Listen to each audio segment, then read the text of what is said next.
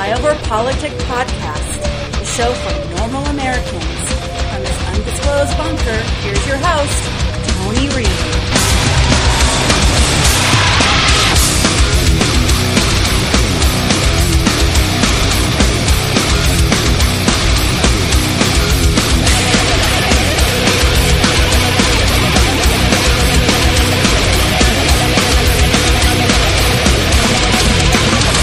What is the minimum Democrats need to see for this to be a fair trial? Is the minimum Mitch McConnell approving witnesses? You had your chance to call any witness you wanted during the House of Representatives, during the Judiciary Committee proceedings. You decided you didn't need any witnesses then. You never call any witnesses in the House. Why are you insisting on witnesses in the Senate? A trial without witnesses is not a trial, full stop. But can you see why a number of people, and not necessarily people that are supporters of the president, would watch and listen to the managers saying, you need witnesses, you need witnesses. You need the witnesses. We need witnesses. We should hear from the witnesses. And say to themselves, you know what, this is now getting purely political. We don't have trials without witnesses. I've never heard of a trial without witnesses. But senators don't really want any more witnesses. But here's why we need witnesses. Why go through all this business about witnesses? Why not just get it done? This is Exhibit A for why we need a real trial in the Senate with real facts, real documents, and real witnesses. But if you have witnesses, it's going to add months to this thing. We will have a real trial with real evidence and real witnesses. What's the point of going on with this process if you know the outcome in advance? That is an amazing soundbite. That is the 90s to now. And that's how we start Part B. Welcome back to Flyover Politic Podcast. Yeah, that's some good shit right there, because that is most of the same media members saying back then, well, you know, hey, you guys suck, Republicans. And now it's, oh my God, if you don't do what the Democrats say, what are we going to do? The Democrats, save the children. Fucking hypocrites. But the most important thing to hit before we get into this impeachment soundbites, which will be a lot of soundbites in this segment is soundbite central, less me talky, but I got to start on this. Washington Post impeachment shock. Poll finds Trump in better shape now. Most people across the country remember during the 2016 presidential election, polls declared Hillary Clinton would win the White House a landslide. As you might expect, the folks who conducted those surveys have been trying to regain their standings. With that in mind, the Washington Post and ABC News began 2020 by releasing their first poll on how people view the upcoming national contest. And the survey indicated that President Trump is in better shape than he was last fall due to the rising approval for his handling of the economy. According to an article released by the Post on Monday and written by polling director Clements and Dan Baltz, the results pose a challenge for Democrats' presidential candidates who criticize the president's policies and focus their economic message on inequality between the richest Americans and everywhere else. The Post connected all this to impeachment and not in a way the Democrats and liberals in the media might assume. The improvement in his job approval rating in his poll to 44%, an increase of 6 percentage points since fall, coincides with the impeachment. Whether it represents a lasting shift in Trump's favor has obvious political implication given the stakes in the election. In addition, the candidates have concentrated on ways of elevating the financial struggles of the families who are dealing with rising health care, child care, education.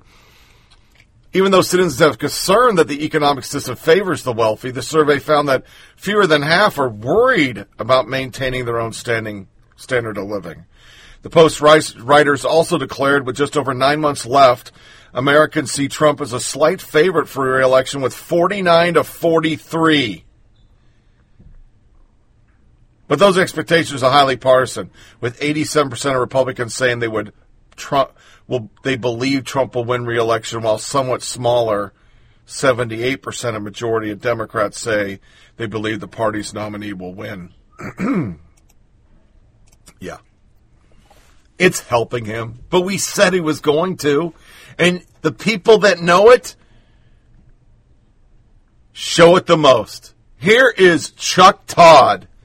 He's annoyed. He gave John Bolton, a guy he hates, 1 hour, and then he gives Schumer advice on how to get this motherfucker out of office. Ken Conrad, this format of the Q&A is got to be highly frustrating.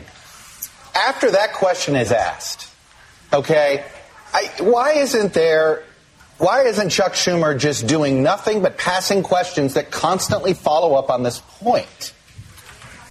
Well, I only asked this because it did seem one of the tougher questions that the Republicans had to deal with came from Senators Collins and Murkowski. It was on the issue of the president's, did he show any interest in the Bidens before essentially spring of 19? I didn't sense many follow-ups on the Democratic side to the Republican side on that question. Jason, you heard Dick Durbin basically say that's probably going to be the same pattern today. Missed opportunity? Rich, this is Jason's bringing up something that I wonder how many of the institutionalists in there worry about the precedent being set here about Congress's role on oversight. Because that is a subtext of all of this, which is what authority does the legislative branch have anymore? And the way this trial's going, it really weakens it. John Bolton has determined this stuff he doesn't think is classified. He doesn't think it endangers national security. He is holding it back to monetize it. Right. And I do think people around the country, across the ideological spectrum, are sick and tired of people in Washington saying, I have a story, and if I can make commas on it, if I can make millions of dollars on it, I'm going to hold it back until then. He could speak right now. And I hate to name check a groundbreaking Sunday television show here on the weekdays, but Mr. Bolton can go on Meet the Press, the best Sunday show, or any other show, not to make it only about our channel. He could go on Meet the Press and talk to you about it and still have a big, lucrative book tool. By the way, full hour, I would have to take a couple of commercial breaks, but he can have the full hour. There you go. Wow. Senator Schumer, are we ever going to have the president under oath? Bill Clinton was under oath. Richard Nixon, after the fact, went under oath with the grand jury. Is Donald Trump ever going to be under oath on this? Is he going to be a witness you call? Ask him. He won't even let the people around him testify. This has been the most massive obstruction, absolute Can't you call obstruction that we've ever had. Well, we'd have to check the law and all of that, but if he wanted to come, I'm sure that his own lawyers would let him come. And then if we have literally Matthews, The View, and Wallace, these are just the worst of the worst. And then I'll start reading stuff, but this just shows they know it isn't going to happen. I think the other thing that Chuck Rosenberg, you commented on when you sat down here after the sort of morning news gush, and that's what these are. I mean, these are days where you sort of wake up to like a volcanic eruption. So today's eruption brought with it a second excerpt from the Bolton book. The Constitution reserves to Congress two of the most important decisions in the life of this country, whether to declare war and whether to remove a president from office. I mean, those two questions are reserved for Congress by the text of the Constitution. A fascinating document. For either of those two things to happen, do you want more information or less information?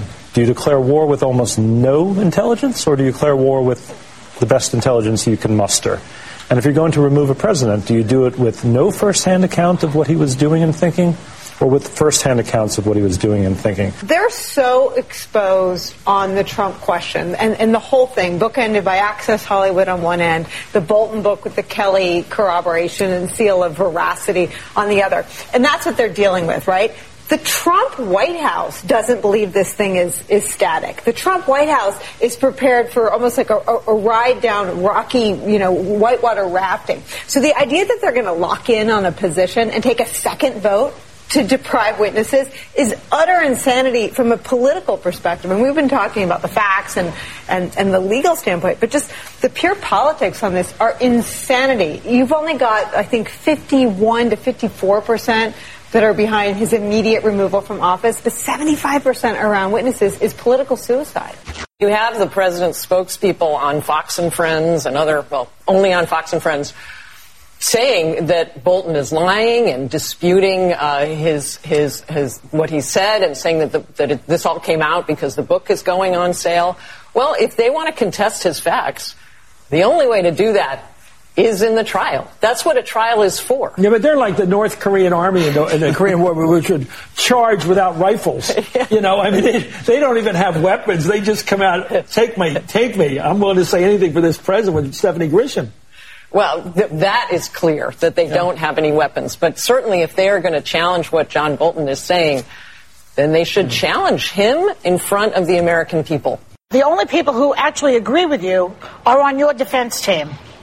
And 75% of Americans want to hear from Bolton. So why should we listen to you? I'm not arguing about witnesses. What I'm saying is the charge of obstruction of Congress and abuse of power are not within the constitutional terms high crimes and misdemeanors. The framers rejected terms just like that. They rejected maladministration as a potential term. And maladministration is virtually the same as abuse of power. All right, good. I was just going to ask you, say that according to what I'm reading, you're the only constitutional scholar who goes with that line. There is not one other who agrees with you. Not one. Let me be very clear about that. In 1867, the dean of the Columbia Law School... Alan, in 1492... Columbus sailed the seas of blue. But listen, I need us to move on. So you're saying now that you need a crime? You're not going to get me to move on until I make this point. Okay, well, here's the thing, Alan. You're not going to get any time because you got 4 people trying to ask you questions. And so I'm asking you to move faster. I have to make this point. Shortly after the Constitution was enacted, the dean of the Columbia Law School said that the weight of authority was in favor of it being a crime. Now the academics all say it isn't. Why? Because Donald Trump is being impeached. If Hillary Clinton were being impeached, they'd all be on my side. That's just baloney. That's just baloney. Okay, are you done? Okay, so you're saying you need a crime or criminal-like behavior to impeach a... That's right. That's not me. That's what the framers said of the Constitution. So now I'm moving you on or I'm cutting you off. One or the other is going to happen. But the GAO, an independent watchdog, said last week that withholding the aid to Ukraine was illegal. No, they didn't say that. They said, no. Yes, they did. Sonny. They did.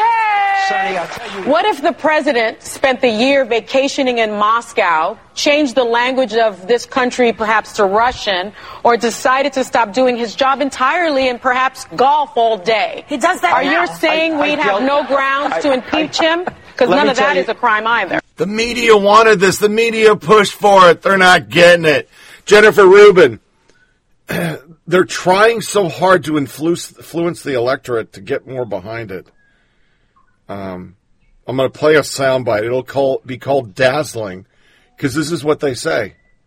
This is the most brilliant legal presentation I've heard. None comes close. The tone, the facts, the anticipated defense. I'm in awe. Nicole Wallace.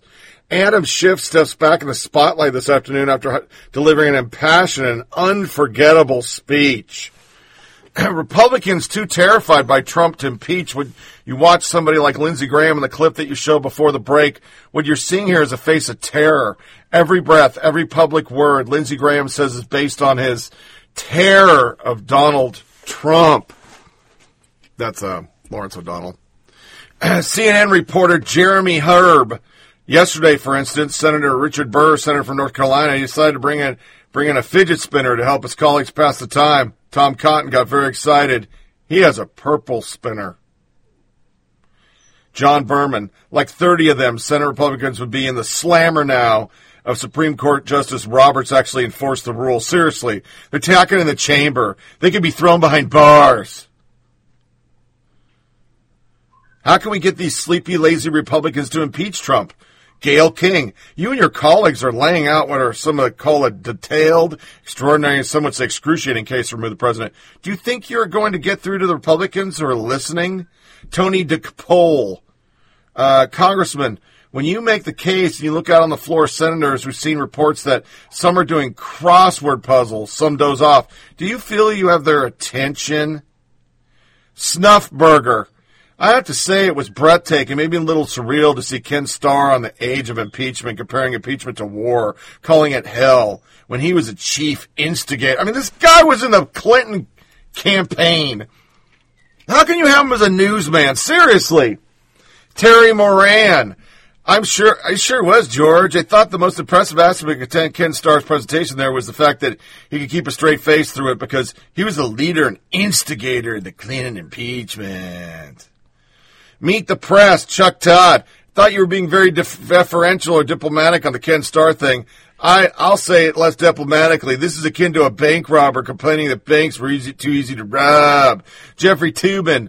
Trump must be guilty. Look at all the white people. White House and white people, I mean, this is a lesson in the diversity of the two parties. I mean, you look at the House managers, almost evenly divided between men and women. You had 2 African Americans, you had a Hispanic. I mean, it was all white men today. There are two white women. Their entire field is white people for president. As Ted Cruz rightly said, there's never been, other than Obama, somebody win a primary with Democrats in the presidential slot. Carl Bernstein, this is the most important moment for the Republican Party since the censure of Joe McCarthy. Joe Scarborough. These shameless Trumpsters will remain shameless Trumpsters, but we do know how the story ends. We do know how history writes this. We know that everyone who defends Donald Trump right now will be exposed. We know Mike Pence will be exposed for what he is. We know that Barr will be exposed for what he is. Rudy Giuliani for what he is. History, it will be bleak, and their families, their children, their grandchildren, everyone who has their last name will carry that around with them if they decide to continue lying for a failed reality TV show host. Nyah! Alex Wagner. It's not. It's heartbreaking. It's a farce. There are Republican senators in the audience with fidget spinners. But when you think about the gravity of the moment, this is a test of liberal democracy. Has one party become so corrupt by power that they're shredding the basic principles of what the country stands for? Yes. Yes, the Democrats are shredding this democracy. They've shredded it since November 9th.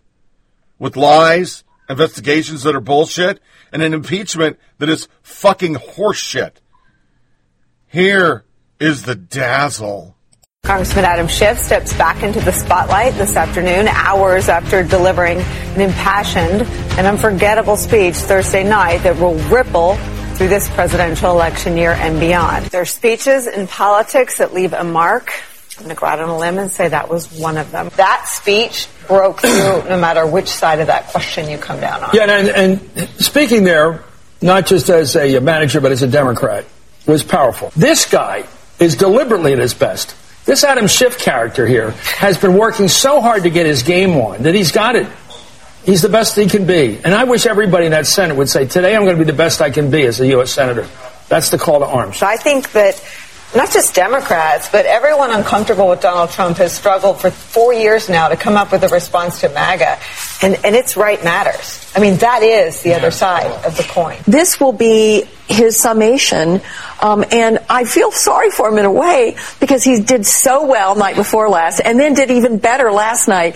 So he's got to reach tonight. But as he closes the case for the House managers, I look for him to make a speech that probably kids will be reading about in history books years from now. I've been involved in partisan politics my whole career, but there was no way to watch Adam Schiff last night and feel like anything but an American. When I was sitting there, I was thinking back to when I was a boy watching Gregory Peck as Atticus Finch. I'm excited for tonight. And we talked about, how good Adam Schiff has done.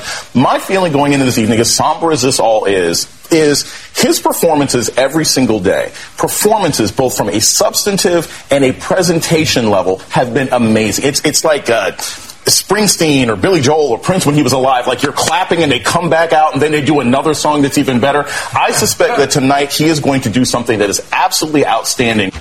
We don't know how this ends in the Senate.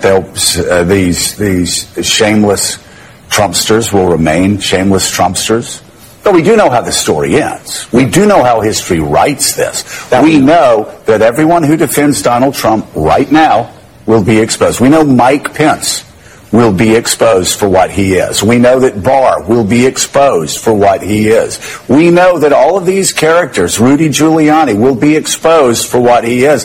The history, it will be bleak. And their families, their children, their grandchildren, everyone who has their last name will carry that around with them if they decide to continue lying for a failed reality TV host who will show them no loyalty. Loyalty only goes one way with Donald Trump.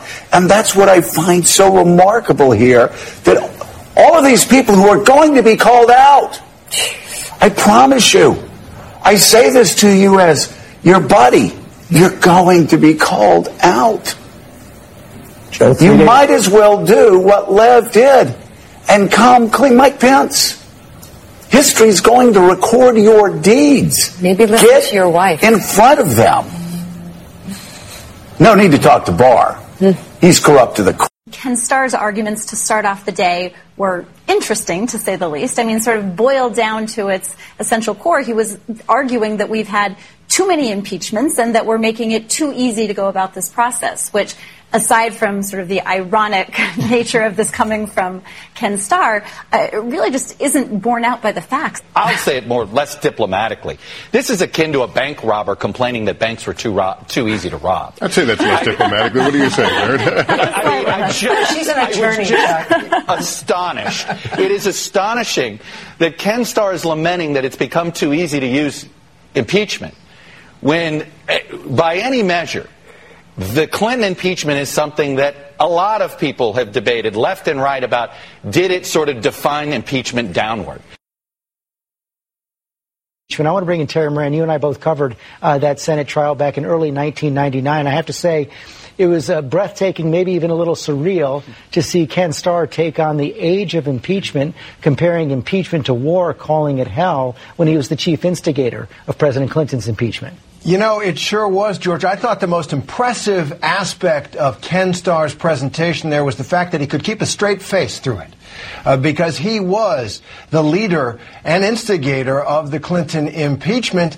An impeachment, he talked today about how impeachment needs a national consensus. 60% of Americans opposed the impeachment of President Bill Clinton, which was over a sexual relationship with a young woman and his lying about it. Apparently, Ken Starr thinks that is a legitimate reason to impeach a president of the United States, but what is alleged here, the use of presidential power to muscle a foreign government to investigate an American citizen who happens to be the president's political rival, that's illegitimate. It was an achievement for him to get through that, and he talked about essentially that impeachment also, in his mind, should be a violation of established law. That was a slippery term, I thought. He didn't say crime because he's too good a constitutional scholar not to be able to read the history of the Constitutional Convention and subsequent events to know, to say that impeachment had to be for a crime, but he kept saying it had to be a violation of established law. That is a tricky term indeed. It was quite a performance, which he did at length. I'm not sure that it would appeal to anyone on the Democratic side, but maybe he was there to remind Republicans of how much they hated Bill Clinton.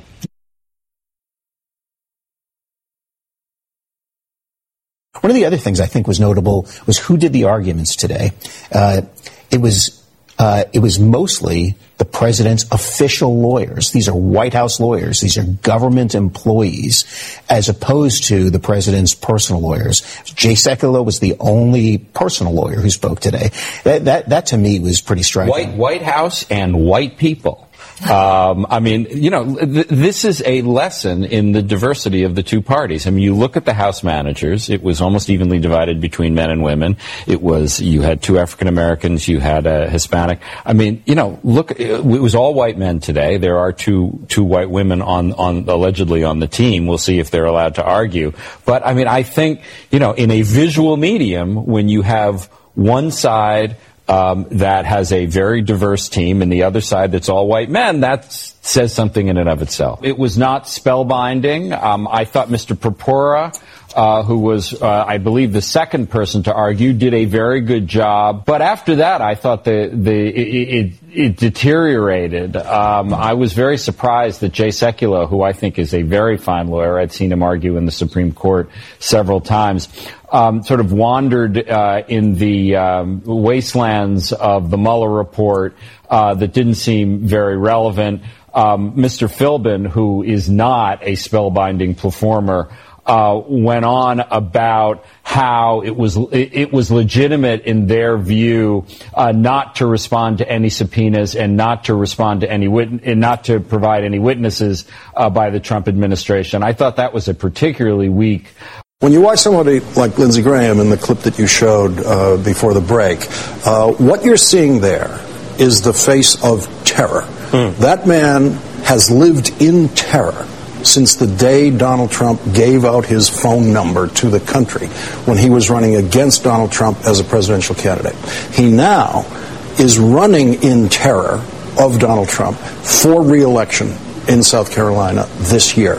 Every breath, every public word Lindsey Graham says is based on his terror of what Donald Trump can do to him if he doesn't worship Donald Trump publicly, and what his voters will do to him if he doesn't worship Donald Trump publicly. There was no one like that in the United States Senate during the Clinton trial. No one. In either party? No, in either party. Absolutely not. And so there's a poison element on the Republican side that has been poisoned by Trump terror, the thing that guides every public moment of their lives.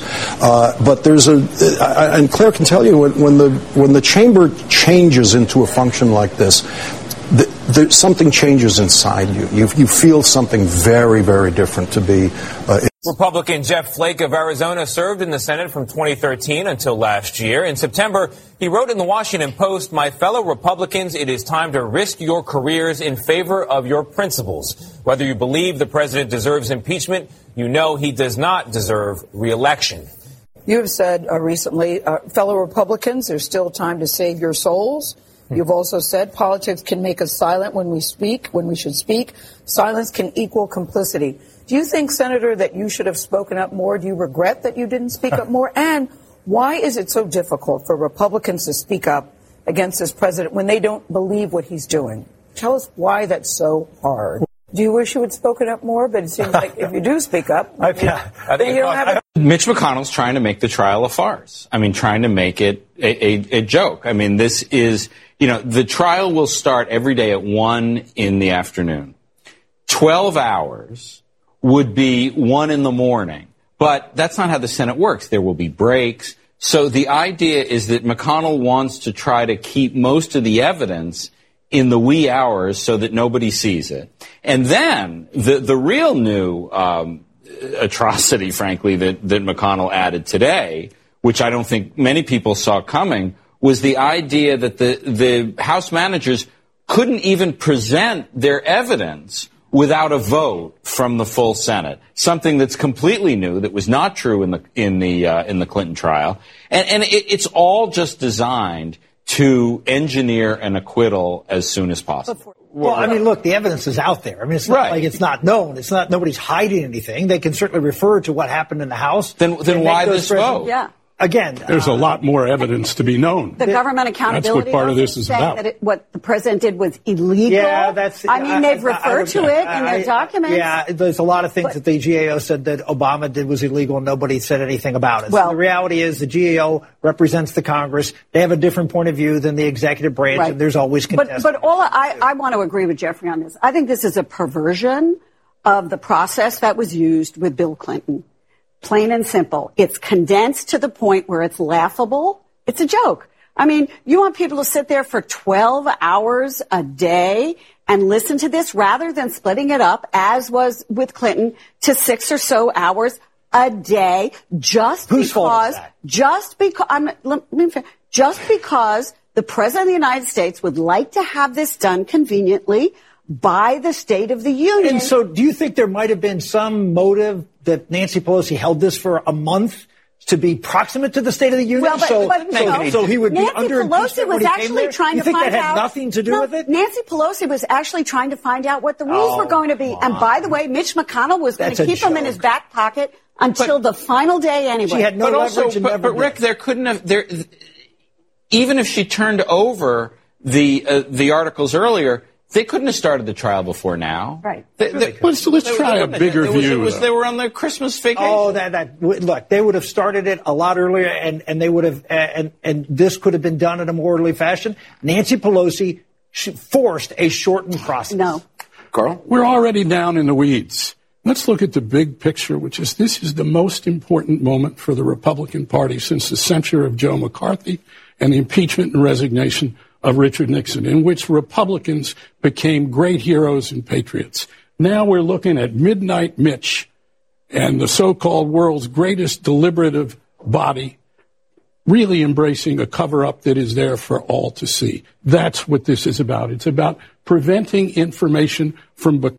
That's exactly what I think we just saw for the past couple of hours, 2.5 hours, is Adam Schiff addressing the Senate sitting as a court of impeachment with a proper legal argument. It was meticulous and well organized. It was grounded in evidence, which he recited and arranged, as you said, in a comprehensive narrative. At times he tried to rise to a level of eloquence and stir a sense of responsibility for the Senate. We heard him again and again talk about the responsibility to future times, that what is done here will have an impact generations to come on the delicate balances in the Constitution, on the power of the president and the Congress, and how they have been arranged up until now. At one point saying that if the Senate rejects the Democrats' case that the president abused his power, quote, we will write the history of our decline with our own hands. And I think we're seeing a clash of cultures that is going to be right through this trial.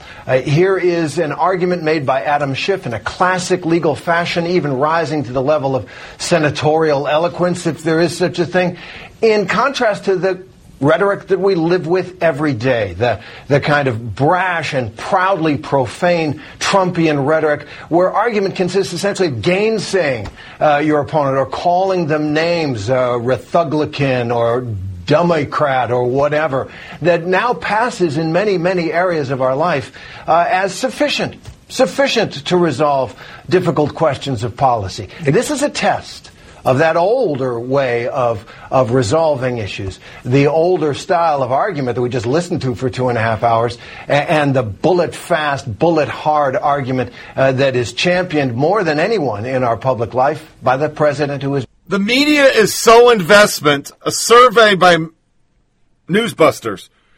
Evening News, 100% negative on Trump's defense, 95% positive on Dems.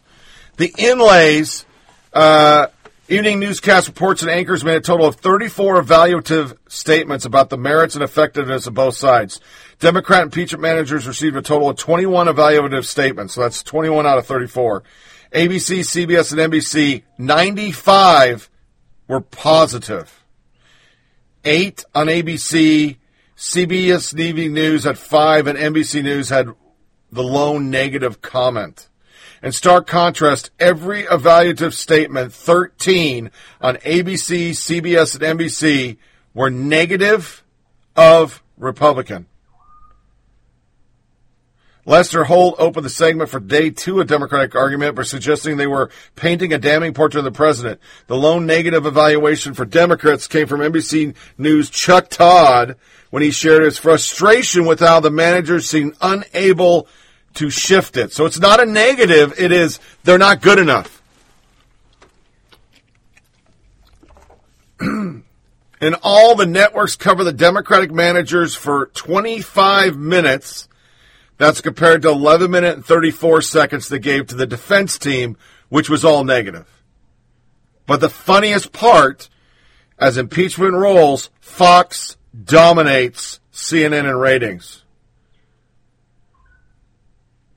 18th executive Ainsley Earhardt, co-host of Fox Friends morning program, announced on Wednesday Fox News is the most watched cable news network on the 18th year in a row. She threw in some mocking at CNN. The most watched show on CNN was Anderson Cooper. It finished 23 behind 14 Fox News programs. Fox and Friends averaged 1.7 million viewers, and we say thank you. January, of course, was the impeachment trial. Apparently, Americans just don't watch the liberal CNN spin on Senate trial. During the weeknight primetime schedule, Sean Hannity remained the king with 3.9 million viewers. According to press release, FNC posted on Tuesday fellow weeknight anchors Tucker Carlson and Laura Ingraham helped the channel dominate the slate. The release stated during the month of January, Fox had a whopping top 10 out of 10 cable news programs. Top 8 out of 10, I'm sorry. Carlson, Hannity, Ingram, in that Carlson bagged 3.6 million total. Ingram 3.3, and we already talked 3.9. As proof of the claim, the executive stated FNC averaged 2.92 million total viewers during prime time during the month of impeachment. MSDNC had 1.7. CNN had 1.1 million people. 1.1. But we're told that the majority of Americans want him impeached. Oh, okay. Representative Doug Collins, House Democrats move quickly to advance articles of impeachment against Trump based solely on their dislike of him. Professor Turley warned Adam Schiff and House Democrats to develop a thorough record. They declined. On May 8th, 2019, Chairman Naylor told us a subpoena is just the beginning of a dialogue. If that's true, why didn't the House subpoena Ambassador Bolton? Why did Adam Schiff lie to the American people about a secret interaction with the whistleblower? Because he's a lying liar. Why didn't House Democrats allow the courts to intervene to resolve an interbranch constitutional struggle? Why are the House managers begging the Senate to do their job for them? They know they didn't make a case to remove him, and they're trying to put the blame on Senate Republicans for political reasons. Basically, when Trump is still president and likely reelected in November, they can pretend they did everything they could, but evil Republicans stopped them because they're too biased to remove King. 6 out of 7 House managers supported impeaching real Donald Trump before the whistleblower complaint was even filed. Why are they seeking to subvert the will of 63 million voters? And that's the part of this that just pisses me off. Why? Why? It's just, they believe they know better. They always do. Democrats think they know better than everybody. Is this a joke? Impeachment drunk Milano pleads for common ground. Yeah. In a Twitter rant, she actually tried emphasizing with Trump supporters on Twitter because mocking people for how they voted in 2016 is not the answer. Maybe, just maybe, it's as simple as listening more and trying to find some common ground so people feel seen and heard. It was a valiant attempt, but lefty smugness is the most powerful force in the universe, and her out-of-touch condescension strangled her good intention. I think I understand why you voted for him, she tweeted at her imaginary new Trump friends. You were struggling. You didn't feel seen or heard by the previous administration. I get it. By voting for Trump, you felt you were voting for change that could potentially help you and your family and keep unborn babies alive and roll back 8 years of punitive environmental and consumer protection regulation on businesses and lower taxes and get control over our borders and repeal or replace Obamacare and adjust foreign policy and a host of other issues, this article says. But you got them all figured out, Alyssa. And to that extent, I ask you, are you better off? Are you struggling less? Because the country as a whole isn't better off. The divide has never been deeper. Perhaps not. But most people are too busy working and investing and living and dwell on political differences. But she really didn't care how individuals are faring. She had talking points to get to. I don't know what's going to happen with impeachment. I'm hoping at best... I'm hopeful at best, but I do know this. Mocking people for how they voted in 2016 is not the answer. Maybe, just maybe, it's a simple listening more and trying to find more common ground so people feel seen and heard. In 3.5 years since Trump was elected, hate crimes have gone up. Gun violence has gone up. Depression and anxiety have gone up. Come, let us reason together. Maybe her olive branch would be more appealing if not for her recent history. She campaigned with tears on camera to get Kavanaugh, an innocent man, blocked Supreme Court. She was also the face of the Georgia pro-life boycott. She's a piece of shit. She's just a piece of shit. That's who she is.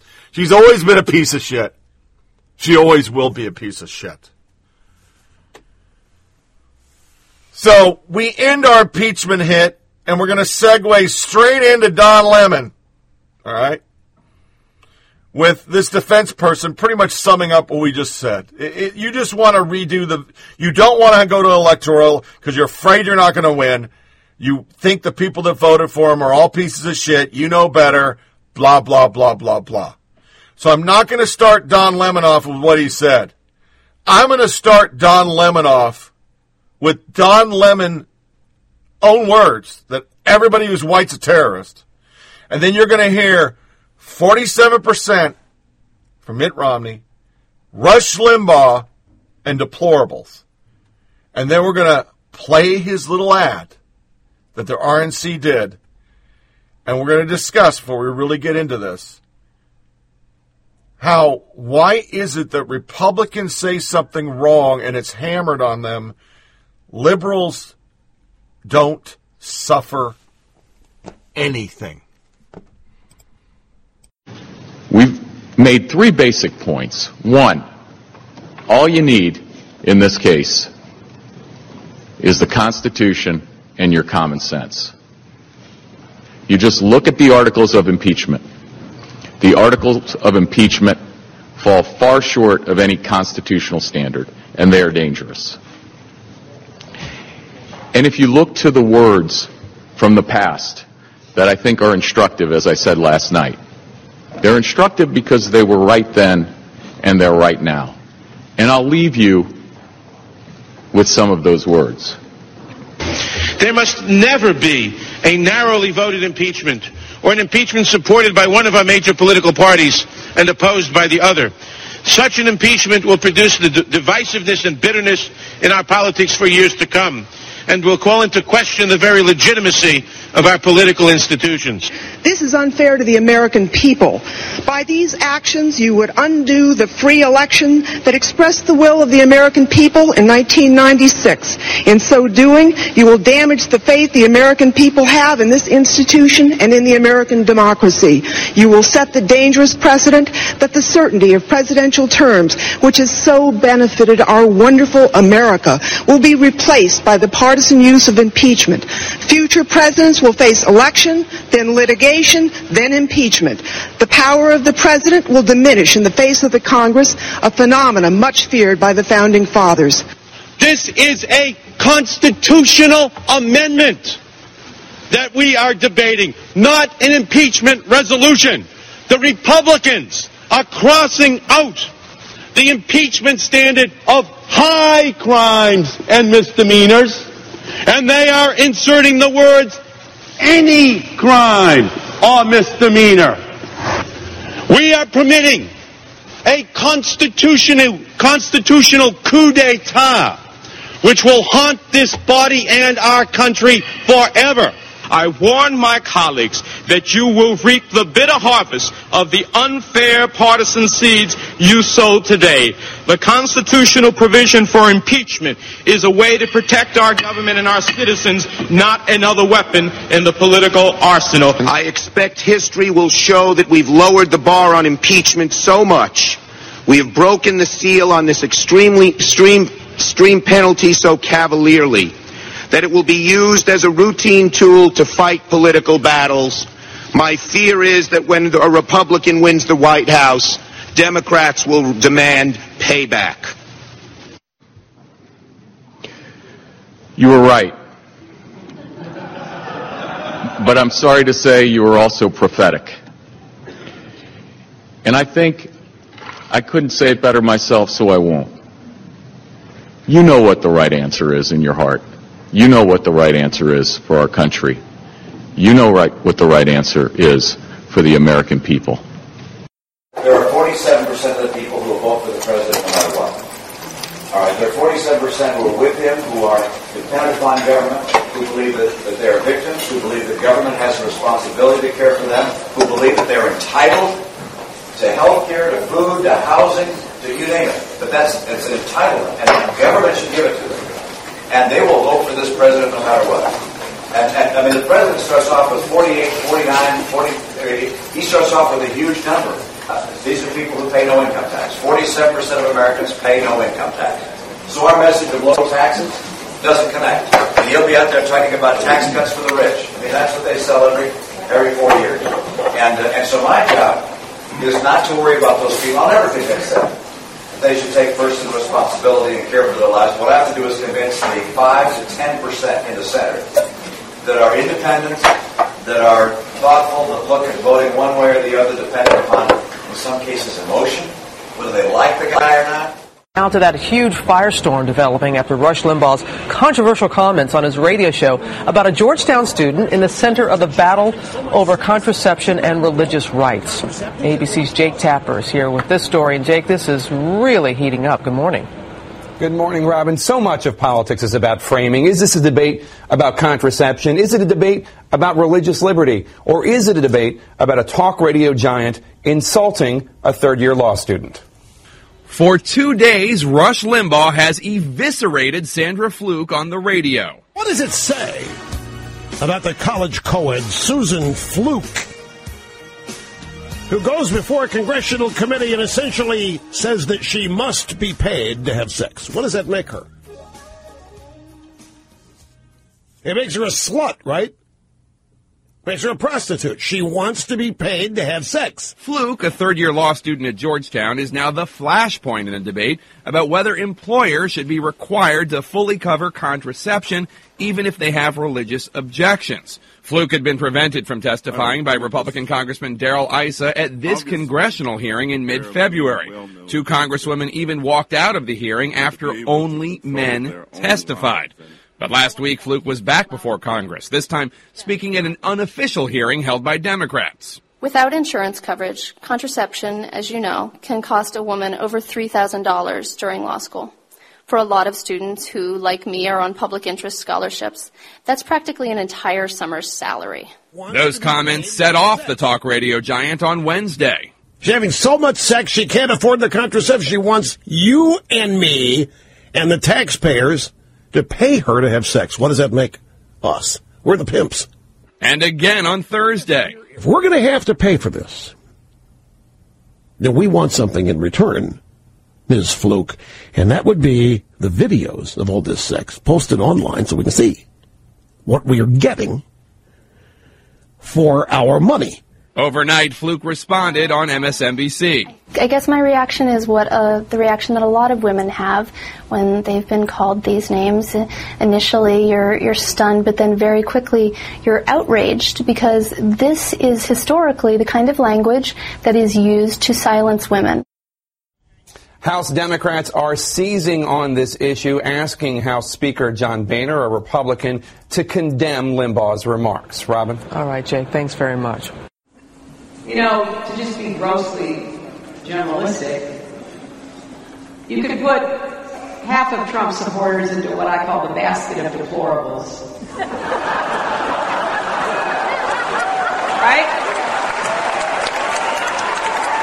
The racist, sexist, homophobic, xenophobic, Islamophobic, you name it.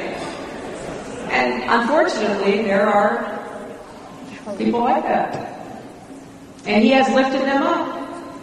He has given voice to their websites that used to only have 11,000 people, now have 11 million. He tweets and retweets. They're offensive, hateful, mean-spirited rhetoric. Now, some of those folks, they are irredeemable, but thankfully they are not America. But the other basket, and I know because I look at this crowd, I see friends from all over America here. I see friends from Florida and Georgia and South Carolina and Texas and as well as, New York and California. But that other basket of people are people who feel the government has let them down. The economy has let them down. Nobody cares about them. Nobody worries about what happens to their lives and their futures. And they're just desperate for change. It doesn't really even matter where it comes from. They don't buy everything he says, but he seems to hold out some hope that their lives will be different. That they won't wake up and see their jobs disappear. Lose a kid to heroin, feel like they're at a dead end. Those are people we have to understand and empathize with as well. So let me get one more in so I can make my point, because I forgot the bitter clinger. People have been beaten down so long, and they feel so betrayed by government. Well, it's not surprising then that they get bitter. They cling to guns or religion or antipathy towards people who aren't like them, or a way to explain their frustrations. So, once again, we played it last time. Rick, what's his name? Rick Wilson talks shit about you could put a U in a crane. Remember the soundbite? Well, we're going to hear it in a second. So, Instantly, the RNC uses it for an ad. All right? And then, of course, everyone makes a big deal out of it. They I can't believe they're doing this ad. So let's listen to the ad. This is what the RNC did with Don Lemon's statement. Donald Trump couldn't find Ukraine on a map if you had the letter U and a picture of an actual physical crane next to it. He knows that this is, an administration defined by ignorance of the world. You could put half of Trump's supporters into what I call the basket of deplorables. And so that's partly him playing to their base. Anyone who supported this president is, at best, looking the other way on racism, at best. The credulous boomer Rube demo that backs Donald Trump, that wants to think that Donald Trump's the smart one, and y'all elitists are dumb. Trump always loves the low information guy. You elitists with your geography and your maps. Issue of racism across the country, because that's his base. Your math and your reading. Yeah, you're reading, your geography. No other country.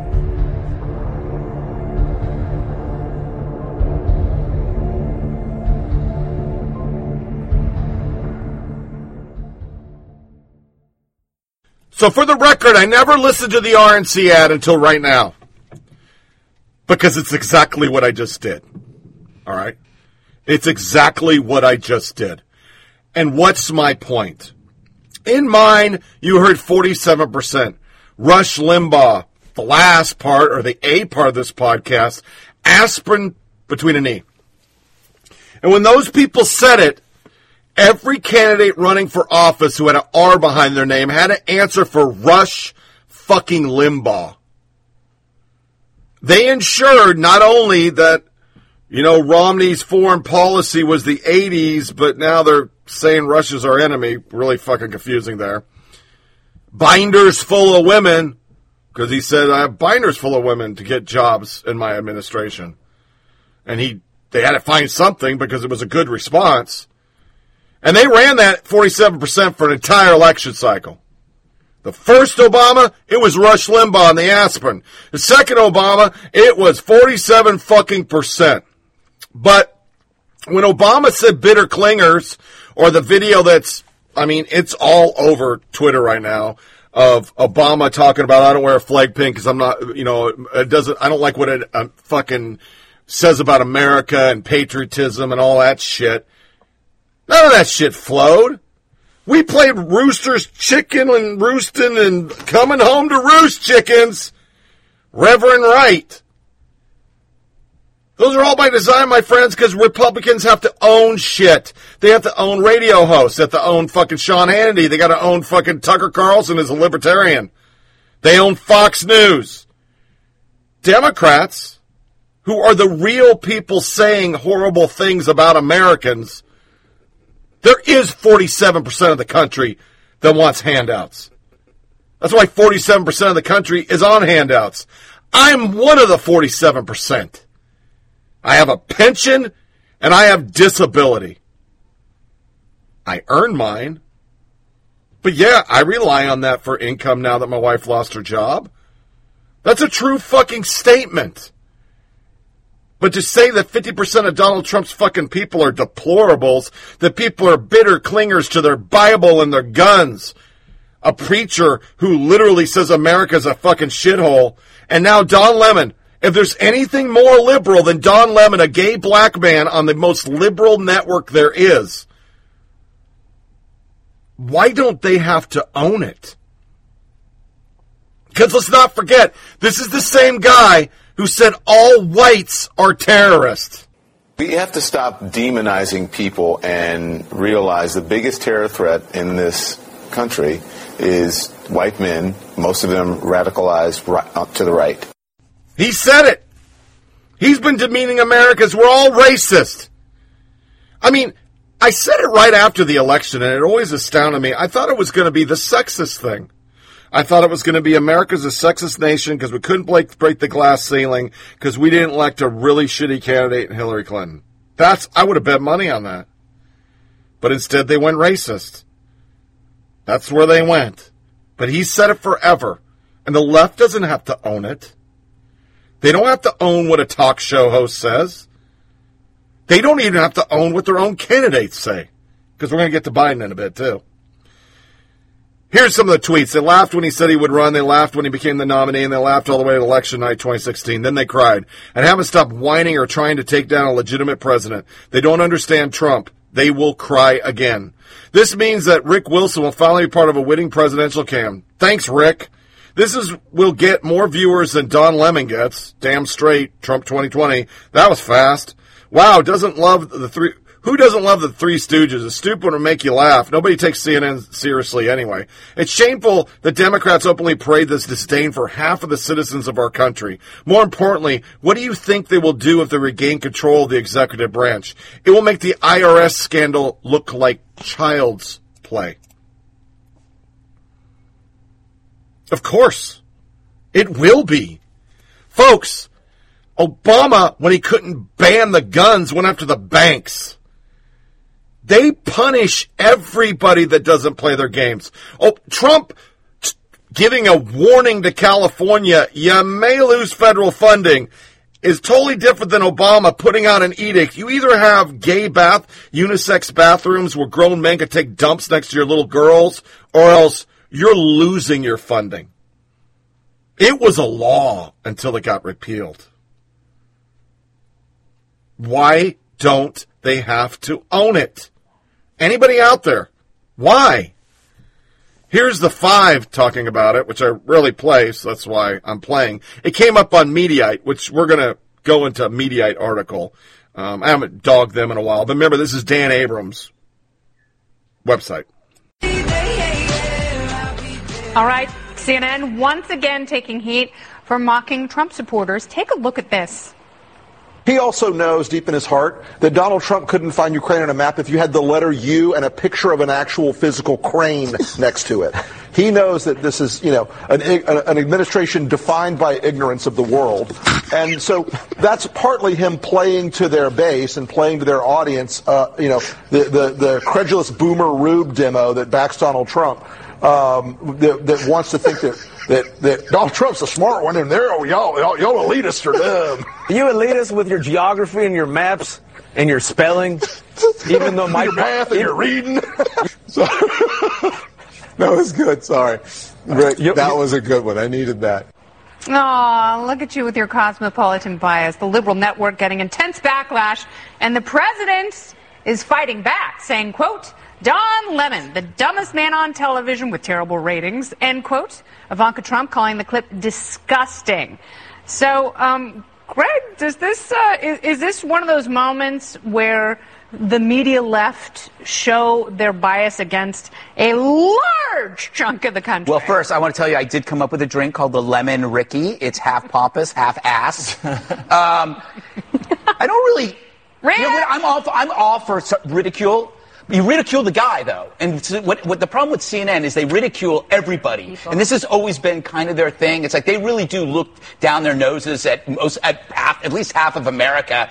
It's no wonder their ratings are in a tank. That is a pure campaign ad. Somebody's got to make it. But I will say this. Rick Wilson, there is definitely something wrong with him. I don't know what it is, but there's something wrong with him. The joke wasn't that bad. It was Lemon's just overdoing it, hyper dramatic. Oh my God, this is the best thing ever. Like he was having an orgasm. Like Jimmy Fallon on SNL. Yeah. Yes. No. Don't ever soil Fallon by just comparing him to Don Lemon. But it killed me. The overreaction was just so silly and sad. And CNN's in trouble, and they need help. No wonder they're watching us all the time. They have their media crew watching Fox to figure out what we're doing right. They've got their eyes on you. Yes. Well, maybe it's respecting people's votes and people's points of view, even when they don't score with your own. And I think that's one of the biggest problems. What do you see here? Well, many people are the first to try to point out, and I'll put Rick Wilson and others, when the president says something impolite or harsh about another person, they will immediately, and I don't like it either. I've said that from the beginning. I don't like my nickname I really liked was Little Rocket Man. That was my favorite one. But other than ones that are personal in nature, I don't like. And then I also knew that as soon as Hillary Clinton said deplorables, that was it. Here we go. And also I don't understand. I guess using a Southern accent to mimic somebody who apparently is dumb and doesn't read is really offensive. I mean, people come from different regions of the country. You have accents from people from all over the world. It has nothing to do with your intelligence. It has to do with where you were raised. And so that I think is offensive. Yeah, how many surgeons have Southern accents? I'm pretty sure 1 million. Yeah, that's why I don't make sweeping generalizations about large groups of people, Greg. Thank you, Jesse. It's just really? not right. Is that like today? Starting now? Starting and it was now. New Year's resolution. That's right. No, I'm not that offended by it. And I'm not offended on behalf of someone by that. But, you know, I'm usually the one that offends other people. So stay out of my lane now. I'm just kidding. No, but so I have a unique understanding of the situation. The two guys on the right and the left, they're like hired guns. They're not going to pay a price. That's true. All right, there's no parent company there. Don Lemon is the guy in trouble because he's supposed to be the straight news guy. And CNN's already in trouble with bad ratings. And he's got problems on the side. So I'm sure Zucker calls him into the office and says, "Guy, you're a primetime person. And you're losing it because someone is making fun of millions of Americans from being dumb Southerners." Jeff Zucker's having with him. I think he's going, "John, that was brilliant. Your comedic instincts were spot on. This is what we're supposed to be doing." Well, if that's what's happened over there at CNN, then they deserve the ridicule because, like you said, they're going to turn around and add like this, or just give a talking point to every Republican, to Donald Trump, to hammer the left, to hammer the media in an election year where Democrats have to regain their footing with white working class Americans, you know, non-college educated people in Iowa, Florida, and the Rust Belt. So not great timing. But there are plenty of people in the South who have advanced degrees who look at someone like Bernie Sanders and say, he does not represent my interests. I like my money. I want to take care of my children. I will not vote for him. Therefore, I will vote for Donald Trump. Not everyone with a Southern accent is a deplorable rube one. I would agree. There's no argument there. I was surprised, though, to hear that Greg and Jesse both said they didn't take any great offense at this, that they think that if you want to have this kind of ridicule, I think is the word you used. I said that ridicule is great when it's directed at a person but not at a group of people. Okay. They directed it at a group of people. Because I think that it's no secret CNN is more liberal, right? Yeah. MSNBC is a liberal network, right? And Don Lemon, I disagree with you on this. I don't think that he's a straight news guy. I think he's a host, an opinion host, and people... No. He's on camera saying he's a straight news guy and doesn't do opinion. I disagree, because he does opinion, monologue. He just goes out. I agree. He's very opinionated, but he has this charade he's very that he's a straight news Tequila guy. shots, piercings. Yeah, and also... I don't mind that. And also, I'm jealous of that. We couldn't take shots on Fox News New Year's. No. What? Okay, they get away with anything. Can we go back for just a second? It's all right. But Rick Wilson's a Republican for his whole career. That's how he became Rick Wilson. Oh, no, he found his identity being something else. No, he's anti-Trump. He doesn't like Trump, but he's a Republican. He's got a disorder. He can't change now. It's flooded his brain. I feel bad. Rick. All right, coming up, coronavirus fears ramping up in these United States as the government warns against... The problem is they don't watch CNN, and every night this is what they do. Lemon and fucking Cuomo, who are arrogant pricks, sit and lecture America that if you're this, you're horrible. If you're not us, you're horrible. You're just fucking horrible. So, Mediaite's article, mega Twitter is absolutely irate over a viral CNN segment from Saturday Night Live in which Don Lemon doubled over in laughter over intense mockery of a faction of President Donald Trump's supporters. A faction. No, it was everybody who votes for him. Don't try to fucking parse it. They say anybody who voted for Trump in 2016 is a racist, sexist, homophobe, transphobe, xenophobe, terrorist. By panelists Rick Wilson and Waji Ali. The clip, which gained widespread attention Monday night, shows anti-Trump GOP strategist Wilson mocking what he termed the boomer rube demographic. At one point, he put out a faux Southern accent. Donald Trump smart. Okay, we already heard it. President Trump and daughter Ivanka Trump both reacted to the clip. Ivanka, you consistently make fun of half the country, then complain that it's divided. The arrogance, mocking accents, smug ridicule of this nation's real elites is disgusting. White House Press Secretary joined in the denunciation. Stephen Grisham, wonder if CNN's going to apologize for this arrogant and divisive view of our country. There's a reason trust in our media is an all-time low. Mike Huckabee, arrogant elite snobs with noses so high in the air, good rain would drown them. Keep up your contempt of us deplorable hillbillies. Laugh as loud now. Election night when Trump wins. I'm sure you won't look so smug. Gad Sad. Congrats, Trump, on your 2020 victory. The immeasurably obnoxious Lemon and his imbecilic ilk truly have no capability for introspection. Your smugness benefits Orman bad. Stop being so progressively arrogant. Dr. Milton Wolf. Trump is right. Liberals don't really hate Trump. They hate us. That's true. Eric Erickson. Yeah, that bit of CNN last night on Don Lemon's show is bad luck for the network that claims to be fair and objective. Harry Catchatrain. CNN considers itself a professional news network. Their anti-Trump activist guest jokes that Trump wouldn't be able to find Ukraine on a map, and host Don Lemon's break into a hysterical laugh fit. David Webb. Play and listen, America, especially 19 seconds in. This is what Don Lemon and CNN and the left, who support the Democrats, think of you. Cliff Sims. The Trump campaign should just trim this clip down a bit so it could be a 60-second air and air it in swing states. Representative Paul Gosar. This is one of the most revealing things I've ever seen on CNN, and that says a lot. America, this is what liberal media think of you. Ben Van Winkle. I can't believe CNN put down like this up and then wonders why their ratings are so bad. Charlie Cook. I'm reading it because we read all the negative shit on fucking Fox. They hate you. The left hates you. Elizabeth Harrington. Is it any wonder why no one watches CNN? Matt Whitlock. A credible clip from CNN. At least Don Lemon is getting more comfortable letting half the country knows what he thinks of him. And Greg Price. Oh, I got two more. Greg Price and George Papadopoulos. Price. The most amazing thing about CNN clip is how these people claim to be our moral betters, but show outward contempt for Americans who live outside their bubbles and then turn around and wonder what exactly is that America hates them back. That tweet is what I've been saying since I started this podcast. We're going to play as mea culpa, but I'm going to tell you right now, that is what they think. You're ignorant. You're uneducated. Chuck Todd, uneducated voters. Educated voters know what to do. Vote liberal. He's pushed it, and he even said, well, I got kind of flack because I kept pushing that, and I don't think people understand it's the demographic. No, it's not the demographics. You're not talking about demographics. You're talking about uneducated people who don't vote Democrat are fucking voting against their better interest, which is to let them rule their entire fucking life.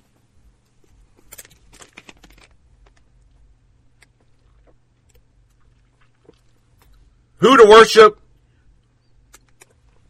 who to pray to, whether you can have a gun, what to eat. They know better than you. They've always been like this. The difference was under Obama, they guised it as, well, they're just racist, they're sexist, it's black man bad. And then to the 2012, it came out again. Oh, fuck, if you don't vote for Obama, you're un-American. And they said it in fancy words. But once Trump got in, it is the fucking veil is off. It's just like, you're a moron. How can you vote for this person as an American? A forward-looking America who wants progress to everything we think. That's how they word these things. It's not what you think as a Christian or what you think in a rural area or what you think about how raising your kids. Fuck you. You don't know any better. We know on the coast. If we put them all in there and we brainwash them, everything will be better. Because listen, demographically, there's 70% of this country's white, but that ain't going to last for long. You need to listen to us. I mean, it's just unbelievable. Article, CNN's Lemon refuses to apologize for belittling Trump supporters. Days after he took part in a vicious attack on Trump supporters for supposedly not being able to read, anchor Don Lemon finally addressed the controversy on air, but only after it blew up across social media. During his opening monologue for Tuesday's CNN Tonight, Lemon refused to apologize, instead claiming he doesn't belittle people and was only laughing at a joke and didn't hear anything or everything. This is what it sounded like. And in all of this now that we've heard from the senators is, will they hear what the American people are saying? That's the big question. And one final note that I have for you, because this is personally important to me to address this, okay? Ask anyone who knows me. They'll tell you. I don't believe in belittling people, belittling anyone for who they are, for what they believe, or where they're from. During an interview on Saturday night, one of my guests said something that made me laugh. And while in the moment, I found that joke humorous. And I didn't catch everything that was said. Just to make this perfectly clear, I was laughing at the joke and not at any group of people. Still to come. On this show tonight, the latest on the impeachment trial of President Donald J. Trump. The problem is, ex-CNN reporter Don Lemon proves CNN doesn't respect rural Americans. Eugene Scott, a Washington Post political analyst, warned of a political fallout in a piece headline, Trump says CNN doesn't respect rural America, and Don Lemon's mocking statement will prove it to them. Even as Democrats impeach Trump has routinely underlined the contempt of liberal elites for rubes and hillbillies in red states who love America and Jesus and police and armed forces and other traditional values of the institution. Scott began his article, President Trump has long argued that CNN coverage of him is negative because the organization thinks little of him and his supporters. A recent segment seems to be making the case for him. I'm not going to read it because we already talked about it. Scott noted Trump supporters like Mike Huckabee jumped on Twitter. Keep up your contempt. Laugh at us loud till we win. Since early in the 2016 election, Trump has been the choice of white working-class voters, particularly those who live in rural America. Despite Trump being a New Yorker with an Ivy League pedigree, these Americans have said he understands them in ways other politicians and elite media do not. As negative headline about his administration continue to pile up, Trump's support with those voters who sent him to the Oval Office remains strong. One of the reasons they continue to stick by him, despite critics' claim that Trump has failed to keep promises to rural America, is that the president and many of these voters share what they perceive as a common enemy, elite media and CNN. In the states where white working-class rural voters have large populations, Trump remains well-liked despite being impeached and being the object of criticism across the globe. Seeing media personalities go from criticizing the president to directly mocking his supporters, even in just this one instance, is all Trump and his team need to illustrate the president's frequent portrayal of CNN as a media organization that not only dislikes Trump, but also doesn't value Americans who support him. And back to the article on it. His apologies, horseshit. There's a laundry list of being uncivil and vicious, lashing out at Trump supporters. He has claimed they support racism, describes them as people who will lie and steal and cheat and lie to their mother, and even smeared Trump's base as racist, worse than him. After almost 30 minutes after his empty comments, Lemon showed off how little self-awareness he had when he tried to chide Secretary of State Pompeo for his feud with an NPR reporter. We're not perfect. When we get it wrong, we say we got it wrong. We apologize, and we move on. Yet, he doesn't do that himself. Steve Krakauer, the arrogance, the dismissiveness, the smug cackling, the accent. If Donald Trump wins re-election this year, I'll remember this brief CNN segment late one Saturday night in January as a perfect encapsulation for why it happened. But here is the laundry list. For the nation to move on, the president must move out. You know who said that? Who? Vice President Mike Pence wrote it in the 90s about Bill Clinton. Now he is apparently immune to hypocrisy. But what does that tell you about what you're up against? That was then, this is now. We're up against tribalism. We're up against people who will lie, steal, and cheat, lie to their own mother, lie to themselves about what's right for this country, about truth, and about facts, that they will ignore any misgiving, any terrible deed, any awful saying. They will just ignore it for their own political purpose. They will ignore the bigotry and the pettiness and the childishness about what Donald Trump said about me and LeBron James and others, just because they want to gain some sort of political clout or they want a few more dollars in tax money. At what cost? Listen, you know, Chris, we don't take this lightly. When this man was on the campaign trail, we tried with every bone in our being to be objective and to report on him in a fair, equitable manner. And then when he became president of the United States, the same thing.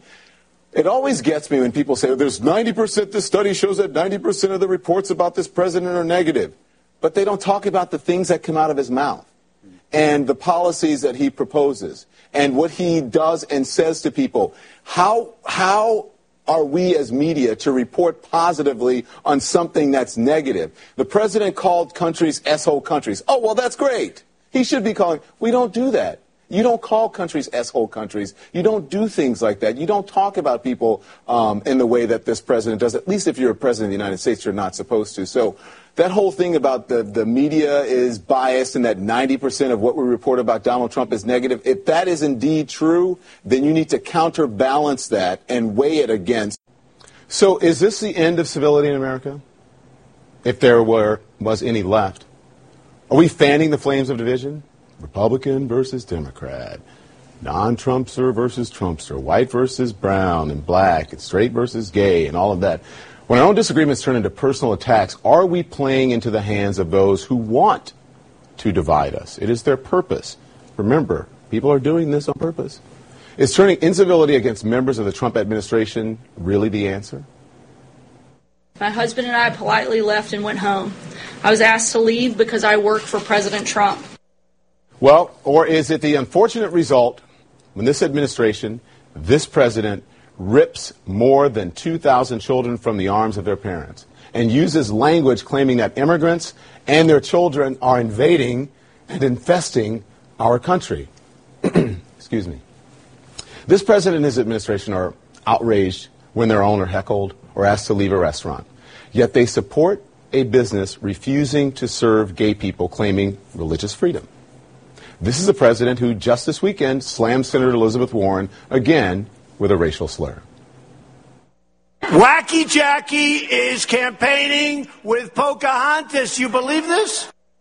Who attacked Senator John McCain, a war hero. He's not a war hero. He's a war hero. He's a war hero. 5.5 years. He's a war hero because he was captured. I like people that weren't captured, okay? It's a man who encouraged his supporters to use physical violence at his own rallies. I would have been out there fighting, folks. I don't know if I would have done well, but I would have been boom, boom, boom. I'll beat that. He launched his campaign with multiple attacks on Mexicans. When Mexico sends its people, they're not sending their best. They're bringing drugs. They're bringing crime. They're rapists. A president who equated anti-fascists with neo-Nazis and white supremacists, saying there were very fine people on both sides in Charlottesville. Even after a woman was killed, the suspect charged with first-degree murder just happened to be a Trump supporter. Well, this president has never stopped slamming NFL players for exercising their constitutional right to protest as well. Wouldn't you love to see one of these NFL owners, when somebody disrespects our flag, to say, get that son of a off the field right now, out, he's fired. He's fired! And so on, and so on, and so on. So, if this is the end of civility in America, is anybody really surprised? But the real question for all of us is, can we turn it back around? The President of the United States is racist. A lot of us already knew that. Those comments are frankly disgusting. There's other language I'd like to use, but we are on television. This is the man who today complained about immigrants who, quote, are from shithole countries. Tonight, a White House official told CNN that they're not worried. They think this is good for them, and the president's comments will actually resonate with his base. Jesus. Admitting that for all their talk about making America great, the president is playing to a base that welcomes his racism and will enjoy it. And that is disgraceful. And this is for anyone who may be taken aback by my comments. I want to be very clear here. I don't really care if you are. I hope you are. His supporters made excuses, continue to make excuses for him. Some of them people I personally know. Some of them are his friends, as a matter of fact, and I can hear them now telling me, oh, Donald didn't mean that. Donald isn't a racist, or just people who don't know him. I think he was taken out of context. I'm not sure. How many examples do you need of this? But he is a racist. And for all of you who over the last few years have uttered that tired, lazy, uninformed, uneducated, ignorant response of calling me and others who point out racist behavior racist, you know what you can go do? On what we ignore, we empower. You just said that, right? Yes, sir. Okay. I agree with you. And also, I know this is going to be controversial. So, to challenge all the supporters of this president, when you said to John Kasich, I know people who support Donald Trump. They're not bigots. But for people who look like me, other minorities, women who have been, well, let's just leave this to race. This president has said and done so many insensitive and bigoted and racist things that if you support him, people like me want to understand why you ignored so much in order to support this man. You may not think you're a racist. Maybe, I don't know if you are. I don't think, every Trump supporter is a racist. But you certainly had to overlook racism and bigotry in order to make that decision. Now then, maybe you made that decision in the voting booth. And then now, even after all of this, if you still, in your mind, can support this person, why the hell are you overlooking racism so much? It is personal and even deadly to people like me. That is important. I think this is a big moment for Trump supporters. It is very hard for people to look at what Steve King was saying. His plea of ignorance, whatever, that's about him. If he's not smart enough to know that what he's saying is stupid, that's on him. But for those who support the president, this is a test. They hate you. Need more proof? Ana Navarro, CNN. Surreal to see Trump and his cult attack Bolton and call into question his conservative credentials. Bolton was a conservative foreign policy poster child back when Trump was a Democrat and an independent, and when he figured out Republicans were the fools who could support him. Bolton was a piece of shit chicken hawk until he said he might have something on Trump. Responses. Adam Housley, not a Republican, didn't vote for Trump or HRC for that matter. Bolton was not very nice every time I met him and not a fan of his foreign policy. But to call Republicans fools is exactly what's wrong in the country right now. Let's talk about issues and policies and leave names. Well, their little solution is the name call. That's why Navarro, Rick Wilson are doing it. They think it will help Dems. Basically, I'm just sick of seeing spoiled people in the media and politics calling names and providing no solutions. The majority of us are getting sick and tired of it. It's her thing, though. Anna would have nothing to say if she had to resist nastiness and name-calling. Name-calling is all she has. These are all individuals. Democrats are done with let's go high when they go low. Republicans stay with the nasty name-calling and playing dirty in every little thing. It's time they get the same medicine. Ana Navarro is a Republican who's tired and fed up with her party. She's tired of their BS. That's a liberal. And that is a polar universe. They have never not name-called. They have always said Republicans are racist, sexist, throwing grandmas off cliff. They have demonized, and that's how they get their base to the poll, because liberals, not conservative, hate the rest of the country. I don't give a fuck if you're a goat. Fuck a goat. You want to be an elf? I give no shits. You want to abort 1 million babies? I don't give a fuck. I just don't want to pay for it. And I think the Supreme Court should adjust Roe v. Wade to be no abortions after the second trimester. At the limit. First trimester is what most Americans think, but at least second trimester. But I don't give a fuck. I'm not going to go out and hit somebody, call them names. I don't do that stuff. You do. And how do I know it? Well, as we go to our only music break, and then we'll come back in and close this pup up with some Biden. Here's Bernie 4. 2 more Bernie Sanders staffers. Radicalism exposed. Gulags and kulak is exaggerated. Make plan for extreme action. Destroy property. Abolish landlords so we don't have to kill them. Everyone knows to the left there are isolated cases, but it's soon to be widespread when it comes to conservatives. These guys are lone wolves, but every gun owner is at fault when there's a shooting, somebody says. These people are dangerous. Where's the media asking Sanders to disavow them? Is Bernie ever going to have to disavow this pack of wild communists talking casually about the violent overthrow of American government and jurisprudence while simultaneously downplaying the horrors of a gulag? Why is the MSM not covering it? If Bernie Sanders was a conservative, he'd have to answer to this, just like Rush Limbaugh saying, Senator Fluke's a fucking slut. But this is now the fourth audio clip of heinous shit that, it's doctored. Oh, really? Daniel? Hey, I'm a reporter with Project Action. You said it's important to plan for extreme action. You don't want to deal with the crazy stuff like and the yellow vest movement. We don't want to scare people off, so feel it out first before you get into the more extreme organ stuff like Antifa. And, you're talking about the yellow vest, all that, but we're keeping that in the right now. What kind of extreme have in mind? Does the Sanders campaign policy? Does Bernie Sanders endorse it? Fellas, that was text, and you were taken out of context. Don't believe in crazy violent stuff?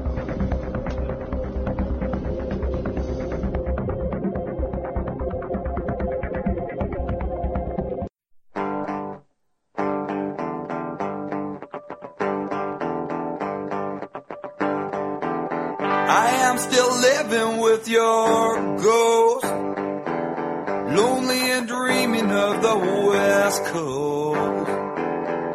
I don't want to be your downtime. I don't want to be your stupid game. With my big black boots and an old suitcase, I do believe I'll find myself a new place. I don't want to be the bad guy. I don't want to do your sleepwalk dance anymore. I just want to see some palm trees. I will try and shake away this disease. We could live beside the ocean, leave the fire behind, swim out past the breaker, watch the world die. Beside the ocean, leave the fire behind, swim out past the breaker, watch the world die.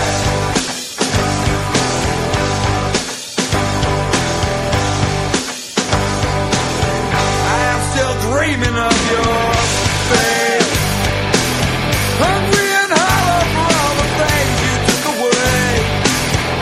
I don't want to be your good time. I don't want to be your fallback crutch anymore. Walk right out into a brand new day. It's sitting rising in my own weird way.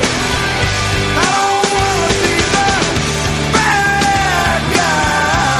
I don't want to do your sleepwalk dance anymore. I just want to feel some sunshine. I just want to find some place to belong. We can live beside the ocean, leave the fire behind, swim out past the breaker, watch the world die. We can live beside the ocean, leave the fire behind, swim out past the breaker, watch the world die. We can live beside the ocean, leave the fire behind, swim out past the breaker, watch the world die. We can live beside the ocean, leave the fire behind, swim out past the breaker, watch the world die. Yeah, watch the world die. Yeah, watch the world die. Yeah, watch the world die. Yeah, watch the world die.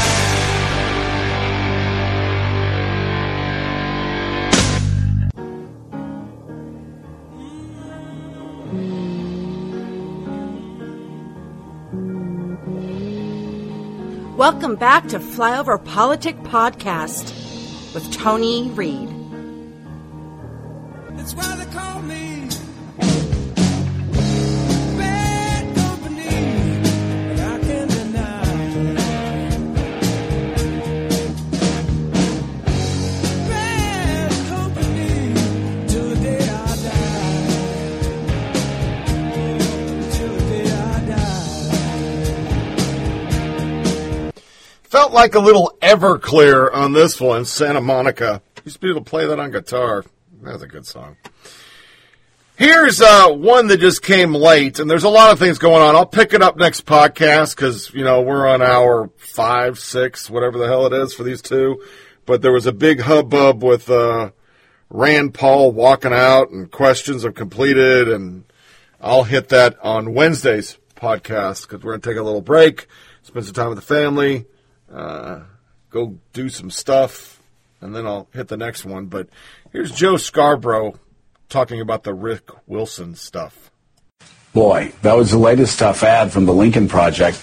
The group of conservatives led by Rick Wilson, who are critical of Donald Trump, and also critical of Republican members of Congress who blindly and obsequiously put the values of their constituents second to that of Donald Trump's. And it's very interesting, Willie, while we were looking at that ad, you couldn't help but be moved by the images of Barry Goldwater, of course, one of the great conservative icons of all time, who was a guy that got in his car, drove down to the White House in 1974, and walked in and told Richard Nixon the truth, that it was time to leave the White House, that for the good of the country, he needed to resign.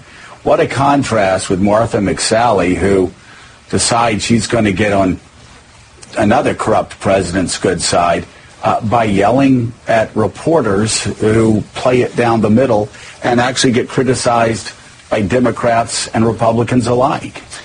It's almost like transgender shit to me. How these ex-Republicans who now find favor by sucking liberal ass. All because they hate Trump.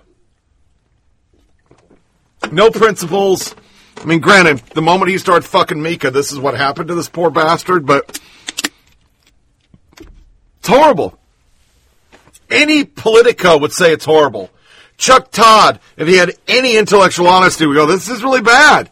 This is the stuff you don't do as a journalist because it turns into Rush Limbaugh stuff. But they're all this way. Biden. I had a montage. I'm not going to play it because it's a really long podcast, but this was online for 2 days, and it's gone.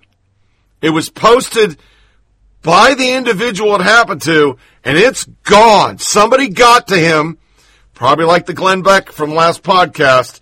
Somebody on the Biden campaign says, you need to take this down. And the guy did it because he's a Democrat. He's poking a voter. Biden puts hands on voter, tells him to go vote for someone else. President's candidate Biden snapped at a voter in Iowa Tuesday as a 77-year-old candidate put his hands on the man and told him to go vote for someone else. I'm going to support you if you win the nomination because we got to get rid of Trump. But what are you going to do about climate change, the man asked. Biden, now you say you are against pipelines, but then you want to replace these gas lines. It's not going to work. No, Biden responded. We got to stop building or replacing pipelines. The man continued. Biden put his hand on the man's chest and gently pushed him away, telling the man, go vote for someone else. You're not going to vote for me in the primary, Biden said after the man appeared to express shock with his facial gestures. I'm going to vote for you in general if you treat me right, the man responded. Yeah, I know. Biden responded, well, I'm not. Biden continued to get confrontational with the voter for several moments after the initial confrontation. Democratic presidential candidate Biden snapped as it went online. Taken down. It's gone. Doesn't exist. They can get away with that. There's a soundbite of him literally saying, I'm a president that's going to respect religious freedom. Because somebody hollers, Hey, I'm really glad you're against the ban. Well, I'm going to be a president that respects religious freedom. Really? Because you're pushing the tranny shit and telling Christians suck a dick, give out birth control pills or abortion pills. That's what you did in your administration. Then, Nepotism Barbie. Media hypocrites slime Nepotism Barbie Ivanka for rebuking CNN. Every time the media gets called out for the hateful rhetoric, a smug disdain for common Americans, they double down on the despicable behavior. When Ivanka criticized CNN for the segment, white-haired Godzilla background actor Bradley Whitford took it personal that his CNN friends couldn't get away with mean-spirited clown show that was a Saturday Night Don Lemon show. The always unhinged crackpot torched Ivanka because her dad saying something unflattering to John McCain 3 years ago means she deserved it. He wrote, "Your father said John McCain wasn't a war hero. Shut your con artist yap."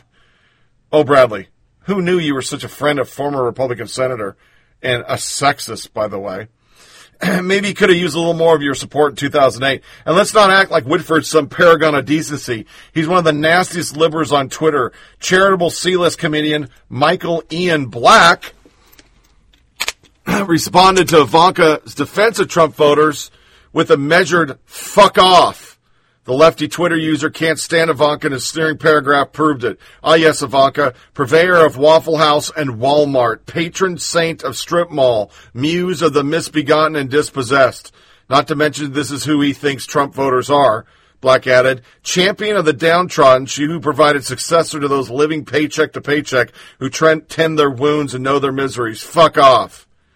George Takei, I know you are, but what am I, retort.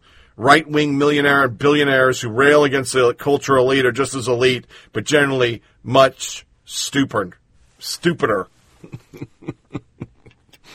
God, they're fucking horrible. Moving on to unhinged media feminist, songwriter Holly Figueroa O'Reilly went after Nepotism Barbie. She spat, if irony wasn't already dead, Nepotism Barbie here just smothered it with silk pillow with this tweet. Your father mocks Democrats, maligns journalists, and makes fun of people looking at looks and disabilities on a daily basis. Flashing that class the left is so famous for, O'Reilly told her to go get the fuck out of here, you feckless, an endearing reference to Comedy Central Sam B. Ivanka, a feckless cunt. So she said, get out of here, you feckless cunt.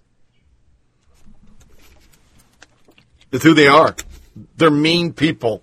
They're evil people. They have to justify all their twisted sexualization of kids and everything by just being mean and projecting it's you. You're the malcontent. You're the person with problems, but it's them all along. More media. Ben Smith will be writing about media. May he aim for the jugular. This is Dylan Byers. NBC. BuzzFeed Ben Smith trashes conservatives, anoints himself supreme arbiter of bias at Facebook meeting. That's who this guy is. He's from BuzzFeed. Ben Smith reportedly had a problem with conservative publications being represented in a meeting with Facebook at a meeting that took place last week before Facebook testified before Congress. This is dated. Smith objected to the fact that roughly half the attendees' executives were from conservative outlets. The Wall Street Journal reporter reportedly said that Facebook has a fundamental misconception about how the news industry works, and other executives from left-leaning publications agreed with him. Smith singled out the Daily Caller, calling it a question of the publication's journalistic standards. From the Wall Street Journal, Mr. Smith said that the number of conservative publications' attendance indicates that Facebook had bought into the idea, promoted primarily by conservatives, that mainstream outlets such as the New York Times are liberal and should be counterbalanced by right-leaning opinion outlets, said people familiar with the remarks. Smith objected in particular to the presence of the Daily Caller, a conservative leading outlet whose journalistic standard he called into question. It's repeating itself. Not surprising from a guy quoted as calling the Daily Caller journalism trash. But far more telling is his denial that mainstream media outlets like the New York Times or Washington Post have any kind of bias at all. This guy's going to work for the New York Times, and here's his article from 2012.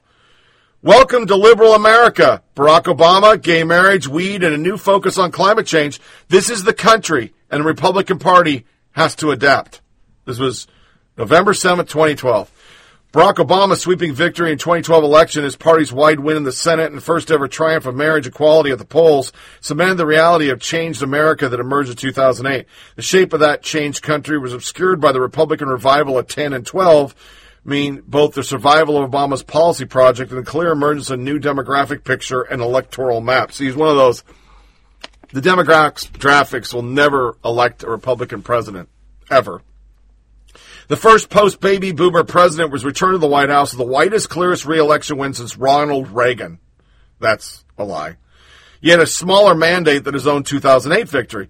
And Democrats now have in Obama their Reagan, a figure both historic and ideological who can carry, if not quite fulfill, a liberal vision of activist government and soft but sometimes deadly power abroad that will define his party for a generation.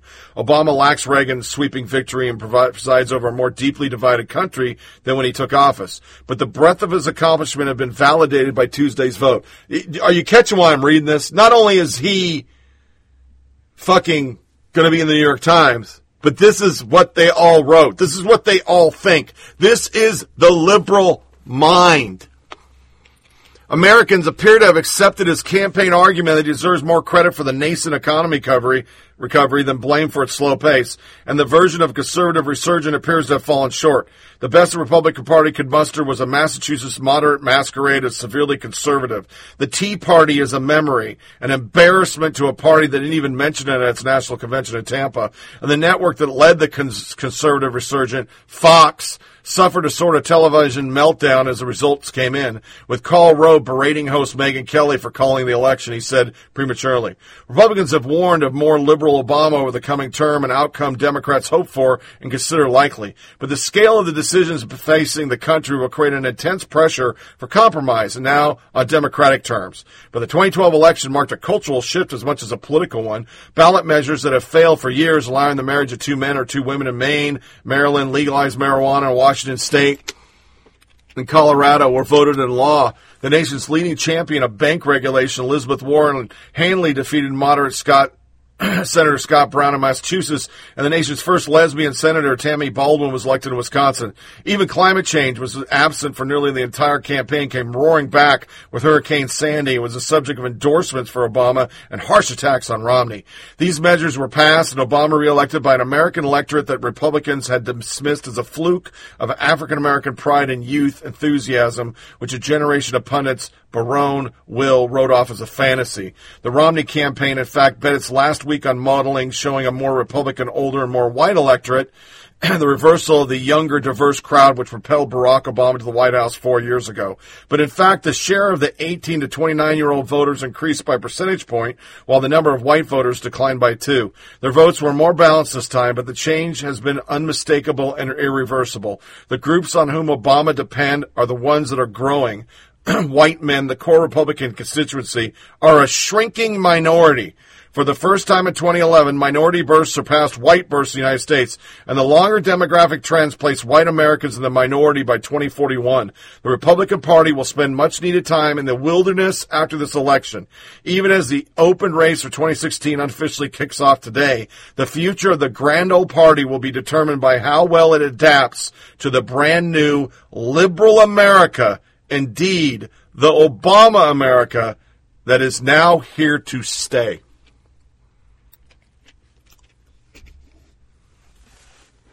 That's why they disparage you. That's why they hate you.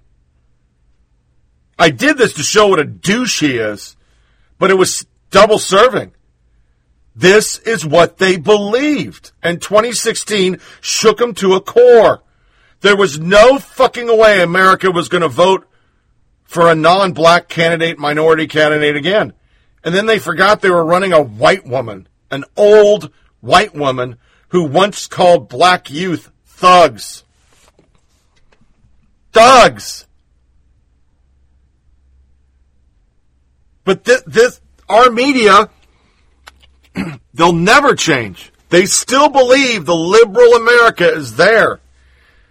But at the end of his 2016, he had lost more seats than any president ever. State houses, governors. Lost the Senate. Lost the House. Trump didn't have a landslide in 2018. It was a small wave. And Republicans were already predicted to lose it. They were supposed to win the Senate, and they didn't even come close. But they don't live in the real world. Elizabeth Bruning, due to getting a new job, I temporarily had no health insurance, and one child needs her 6-month vaccination, and others has a fever, ear pain. Not really sure what to do, but I am feeling it's not going to be cheap. Love that freedom. Chris Jacobs. Let's examine all the possible ways this tweet represents fake news, one of the sillier arguments for single payer I've heard in a long time. First of all, Bruning said she uninsured because she switched jobs from Washington Post to New York Times, but she didn't say exactly why. It's possible that both Washington Post and New York Times don't offer health coverage to their employees, but I doubt it. If she had an exchange coverage while at Washington Post, she could potentially qualify for a special enrollment period, and her income dropped to such an extent that she now qualifies for Obamacare subsidies. But the likelier scenario is that Bruning faces a waiting period between the time her Washington Post employer coverage ends and the New York Times begins. Most companies have 6 months, a year. This is the liberal New York Times. They're not giving people health coverage? Oh, no. They push for single payer. Under Obamacare, however, employers can impose waiting periods of no more than 90 days. So, E. Bruning could face at most a 3-month wait until her New York Times coverage comes in. It shows prohibition of excessive waiting. In the meantime, Bruning can elect COBRA from the Washington Post for the 3 months or so gap until her New York Times coverage effect. COBRA is expensive, but for 3 months it would cost a few grand at most. Do I have sympathy for the New York Times columnist that says she can't afford a bill amounting to a few $1,000s? Absolutely not.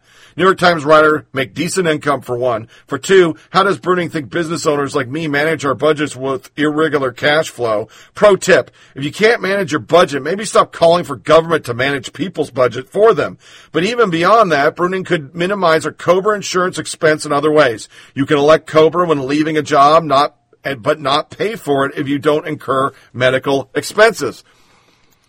Because billing for COBRA policy is by definition retrospective, you can see whether paying for the policy is worth it, particularly when talking about short-term gap coverage. For instance, if you incur $100 in medical expense in a given month, but your COBRA premium is $1,000, you could go bare, decline to pay COBRA premium after you've elected it, and become uninsured retroactively. This only works in a short-term situation, of course, i.e. before the COBRA billing catches up with a recently departed employee. But it does work, and it likely would have worked in E. Bruning's case, because she'd likely talking about a coverage gap of only 90 days. Moreover, she could have explored short-term coverage, that is, if her state and residence hasn't abolished, prohibited it. It might not have been an option here, given a newborn child, but another option to explore. Then there are also options like Minute Clinic for well baby visits or a local health department for vaccines. Some options could have been cheaper for her than paying COBRA premiums for a short period. In sum, E. Bruning likely faces uninsurance for no more than 90 days. She conveniently didn't mention the duration, just that she was uninsured. Her worst case scenario amounted to a couple grand in expenses, and there are many, many ways to avoid even that. You can go to fucking Walgreens and get inoculations. Every month on Crack Day, I watch it. These are the same people that say we must have single payer. It is right for America. But they can't even cover their own business. And then lastly, before we go for This Is America and close this pig out, I told you it's already starting. I mentioned it in Part A. Here it is. Democrats are concerned if Trump loses, he might try to outright sabotage the transition.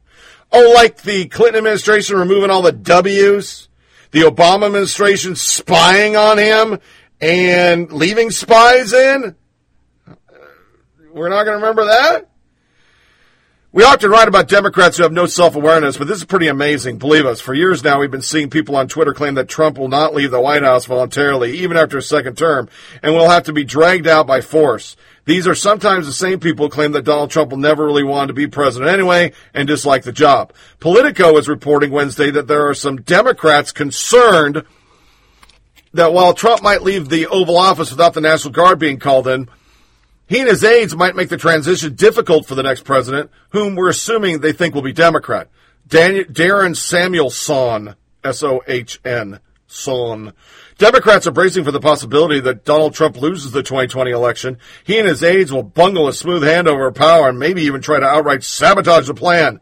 Every transition is tricky given the thousands of positions that need to be filled and the array of policy priorities the new team wants to pursue. But several Democrats attached to different 2020 campaigns mentioned very specific concerns about what Trump departure could mean. All spoke on condition of anonymity because of the sensitivity of the issue and because no campaign wants to be seen as assuming that Trump will lose. The Democrats said they worry that Trump's political appointees won't meet with the incoming team, there will be little, if any, paperwork left behind to guide them, and that the documents shared will not be trustworthy. Questions from the article. So this is bigger than removing all the W's from the keyboards? I did not read that. I haven't read this article, but I can't believe I said the same thing they did. Hopefully Trump will make the transition as easy as his successor, Obama and his administration, made it for him. Undercover Huber. Imagine if he decides to hide information from the incoming administration, leak top-secret information to the media, and accelerate a secret counterintelligence investigation into the president-elect. Which is what they did. Just imagine if he bungled the transition like that. So he's going to pull an Obama? Well, there is precedence, just like Obama did, right? Oh, an illegal spy on their campaigns. Perfect. Will there be spying? Like maybe turn loose some spies on them? These are all individual tweets. They only think of the things they've done themselves. Typical Dem tactic. Accuse others of what you actually are doing. Seriously. So once again, Dems accuse Trump of the things that they're actually doing and have done. This projection sounds familiar because this is exactly what Obama and Deep State did to Trump. Leftists accuse others of what they do themselves. Things are so good the media has to make up hypothetical future events to create outrage. The left's lack of self-awareness is truly staggering. The media and the Democrats have done nothing but sabotage the transition to power since the day Donald Trump was elected. Hope he treats them as nicely as they treated him. Spies, lies, and fake investigations. I read all these because I want myself to know it's just not me. Obama's idea of peaceful transition was to spy. Oh, like Obama. Those people are the very definition of diabolical narcissist. Unbelievable. But blame the media for this divide. They created it in the past 12 years. Smooth handover of power, like what happened after 2016? Couldn't think of more hostile transfer of power than Obama's. If we were using the same timeline as Obama, Trump's CIA is currently running an intelligent plot against Biden. I wonder who the mole is. Well, at least we know how well prepared is the incoming administration, since the Democrats have now set and defended the precedent that is totally acceptable for the incumbent to secretly monitor their opponents and replacement. This complete lack of awareness is fucking mind-blowing. Just mind-blowing. These fucking people are fucking unbelievable. Which takes us to our This Is America liberal media scream. I'll tell you what you heard on the other side. This is America. Don't catch you slipping now. Don't catch you slipping now. Look what I'm whipping now. This is America. Don't catch you slipping now. Don't catch you slipping now. It's time for the last soundbite. Like the media say when they are pushing fake liberal agenda stories. This is America in 2019. Guns in my area. I got the strap. In Frank Rich's latest article from New York Magazine, he writes, once Trump has vacated the Oval Office and possibly for decades thereafter, his government, like any other deposed strongman's, will be subjected to a forensic colonoscopy to root out buried crimes, whether against humanity or the rule of law or both. With time, everything will come out. It always does.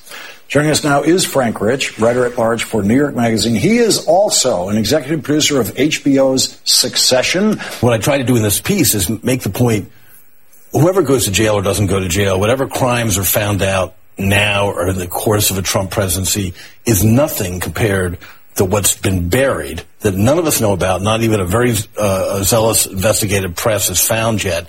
And people are going to be turning over rocks for decades. And you look back at history, General Motors and Ford both had executives who were essentially Hitler appeasers, and in case of General Motors, were involved in the armaments that were used against American troops and manufacturing them in Germany during the war. It took 40 years to find all that out, but it all came out. And people who support these kind of regimes, whether it be appeasement then or America First in the 30s, or Trump, which is, let's face it, a criminal presidency, however you want to slice it, there's going to be a reckoning. And one other thing I wanted to mention is we can only take the Nixon analogy so far because, yes, Nixon abused his office. He also tried to throw a presidential campaign, but it would never occur to him to collaborate and aid the Soviet Union, America's own enemy. It would never occur to him, to my knowledge, to break up immigrant families at the border and turn away refugees from horrors in other countries. It would never occur to him to, quite the contrary, to fight climate change science and to downgrade a regulation of environmental poisons. And so these are really serious crimes, and whether they produce jail sentences or not for the people who did them, they'll be implicated, and so will their children and their grandchildren.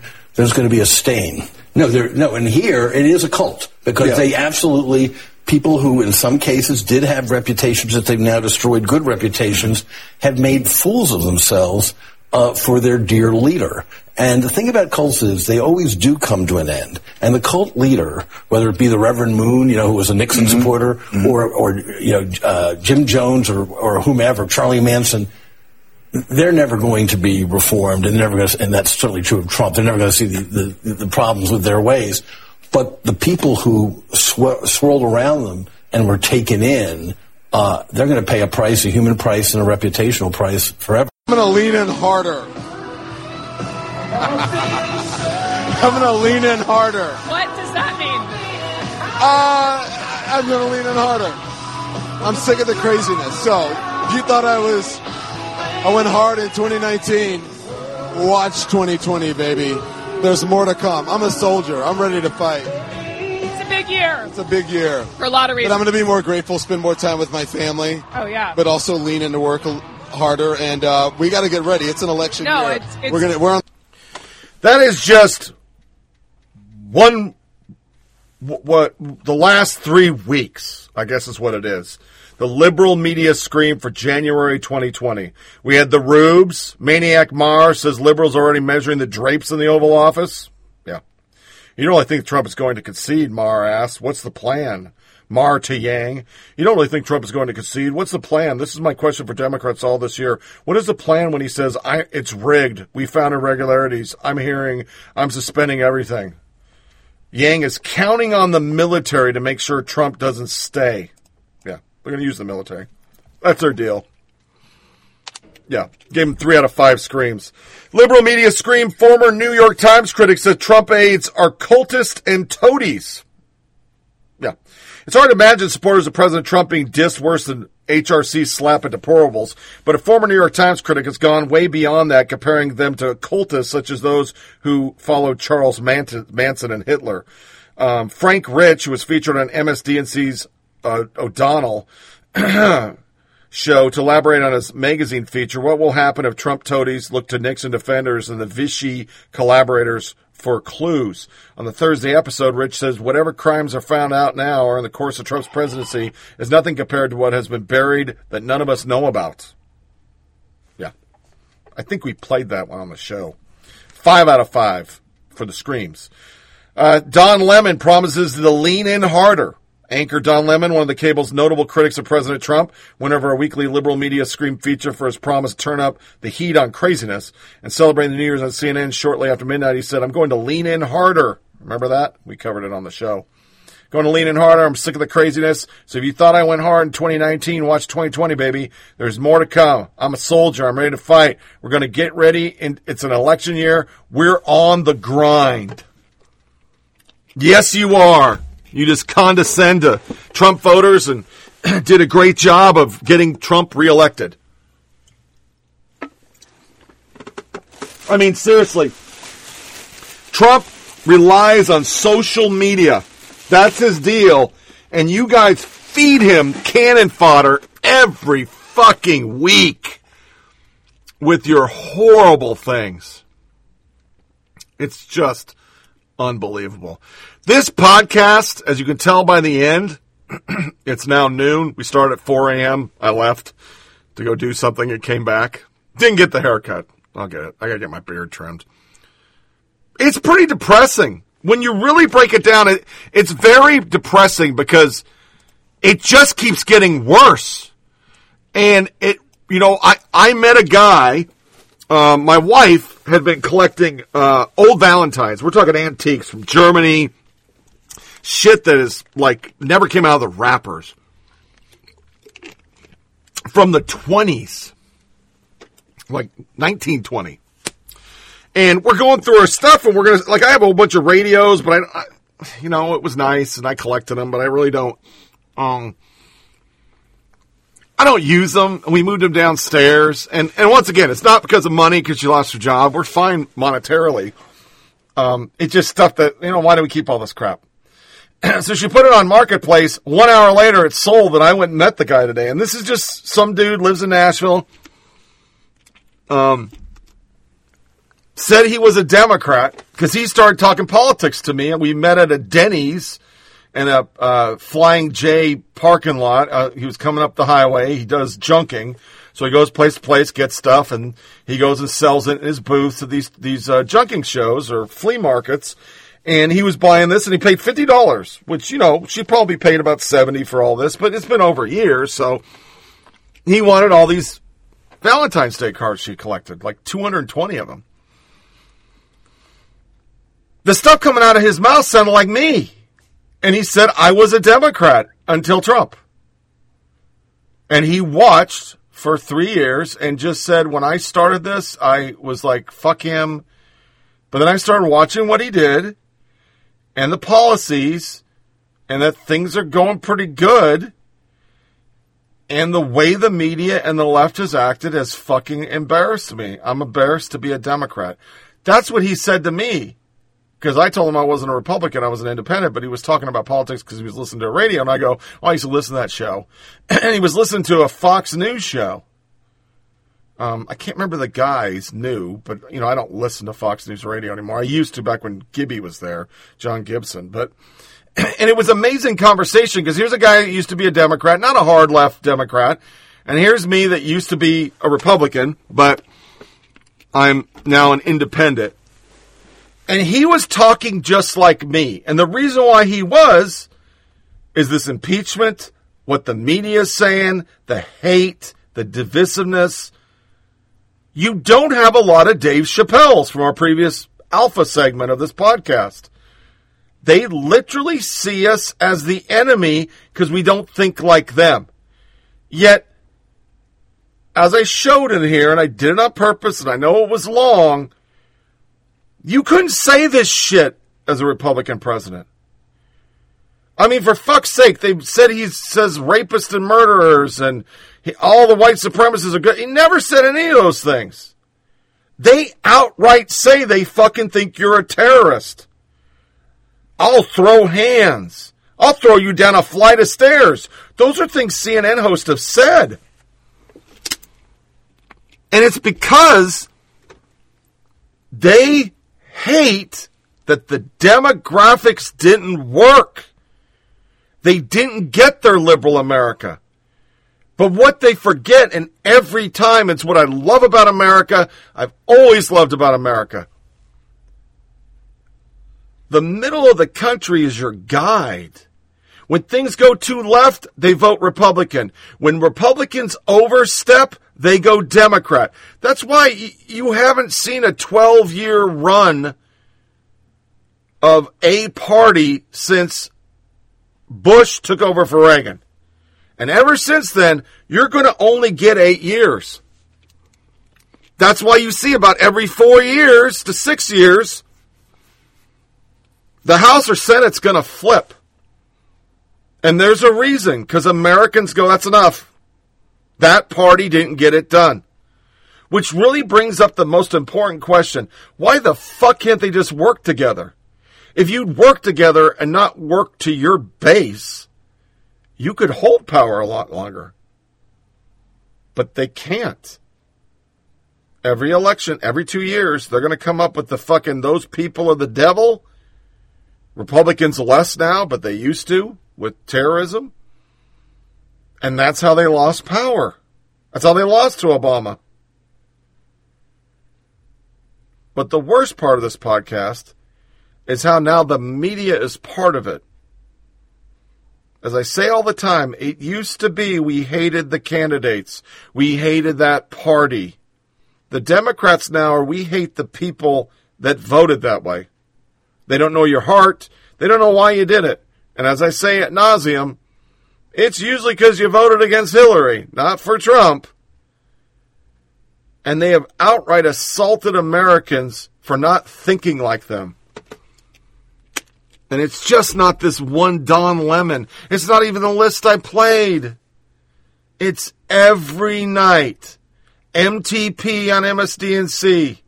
Lawrence O'Donnell, Chris Matthews, Rachel Maddow, CNN, from Cooper to fucking Lemon. There is going to be somebody to come on there for monetary and clicks and all that shit. But they truly believe if you don't think like them, you're a horrible human fucking being. And all you have is Tucker Carlson, Hannity, and that lady that I always forget her fucking name. That's all you got. You got 3 shows every night that are conservative. Yet if you go to Mediaite or you go to CNN, those 3 shows are huge. They are constantly bashing those 3 shows. That network's the devil. But you own everything. And you're the ones saying the heinous shit. On Fox, they're defending. You're attacking. And it's getting more and more vile. So I think it's a good gauge when we look at total viewers on a show. There's a reason Fox News is winning. It's not because a bunch of racists like Trump.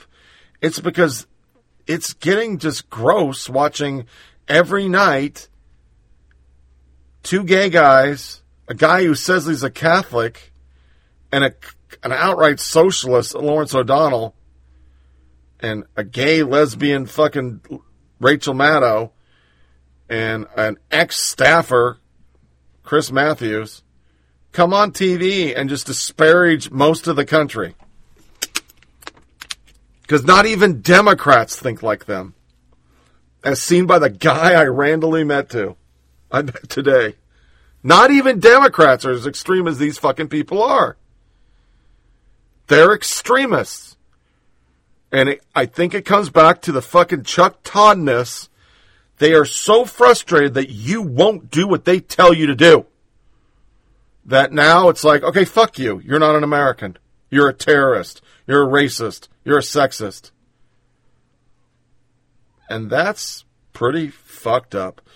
So this wraps up 2 very long episodes of Flyover Politic Podcast. Please feel free to share this with family and friends. Send comments to foppodcast@gmail.com, foppodcast@gmail.com. Get the show on SoundCloud, Podcast Addict, TuneIn Radio, Google Play, iTunes, Blueberry, Stitcher, and Pocket Cast. Remember to check out our Facebook page at Fop Podcast and our Twitter account at Fop Tony Reed. As stated, next show will be 2/5/20. Yeah, the 5th. I said that all fucked up. I didn't say it my normal way. The 5th of February, year of our Lord, 2020. It'll be a 1 show. I'm going to cut it down, do less. Hopefully the impeachment will be done by then. Please God, let it be over with. And just do some quick hits. I hope you all have a great weekend. Stay cool, warm, whatever it is where you're at. Because where I'm at, it's just dreary and nasty. And as stated during the A block, please use sanitizer. I'm telling you, that coronavirus is no fucking joke. Make sure you disconnect from all your devices. Don't give the yeah-yeahs. And tune back in Wednesday for another exciting episode of Flyover Politic Podcast. As always, thanks for listening. Take care. Thank you for listening to Flyover Politic Podcast. Please check out our Facebook page at Fop Podcast and Twitter account at Fop Tony Reed. Remember, It's a short ride. Make every day count. I'm the sun and the air of a shyness that is criminally vulgar. I am sun and air of nothing in particular.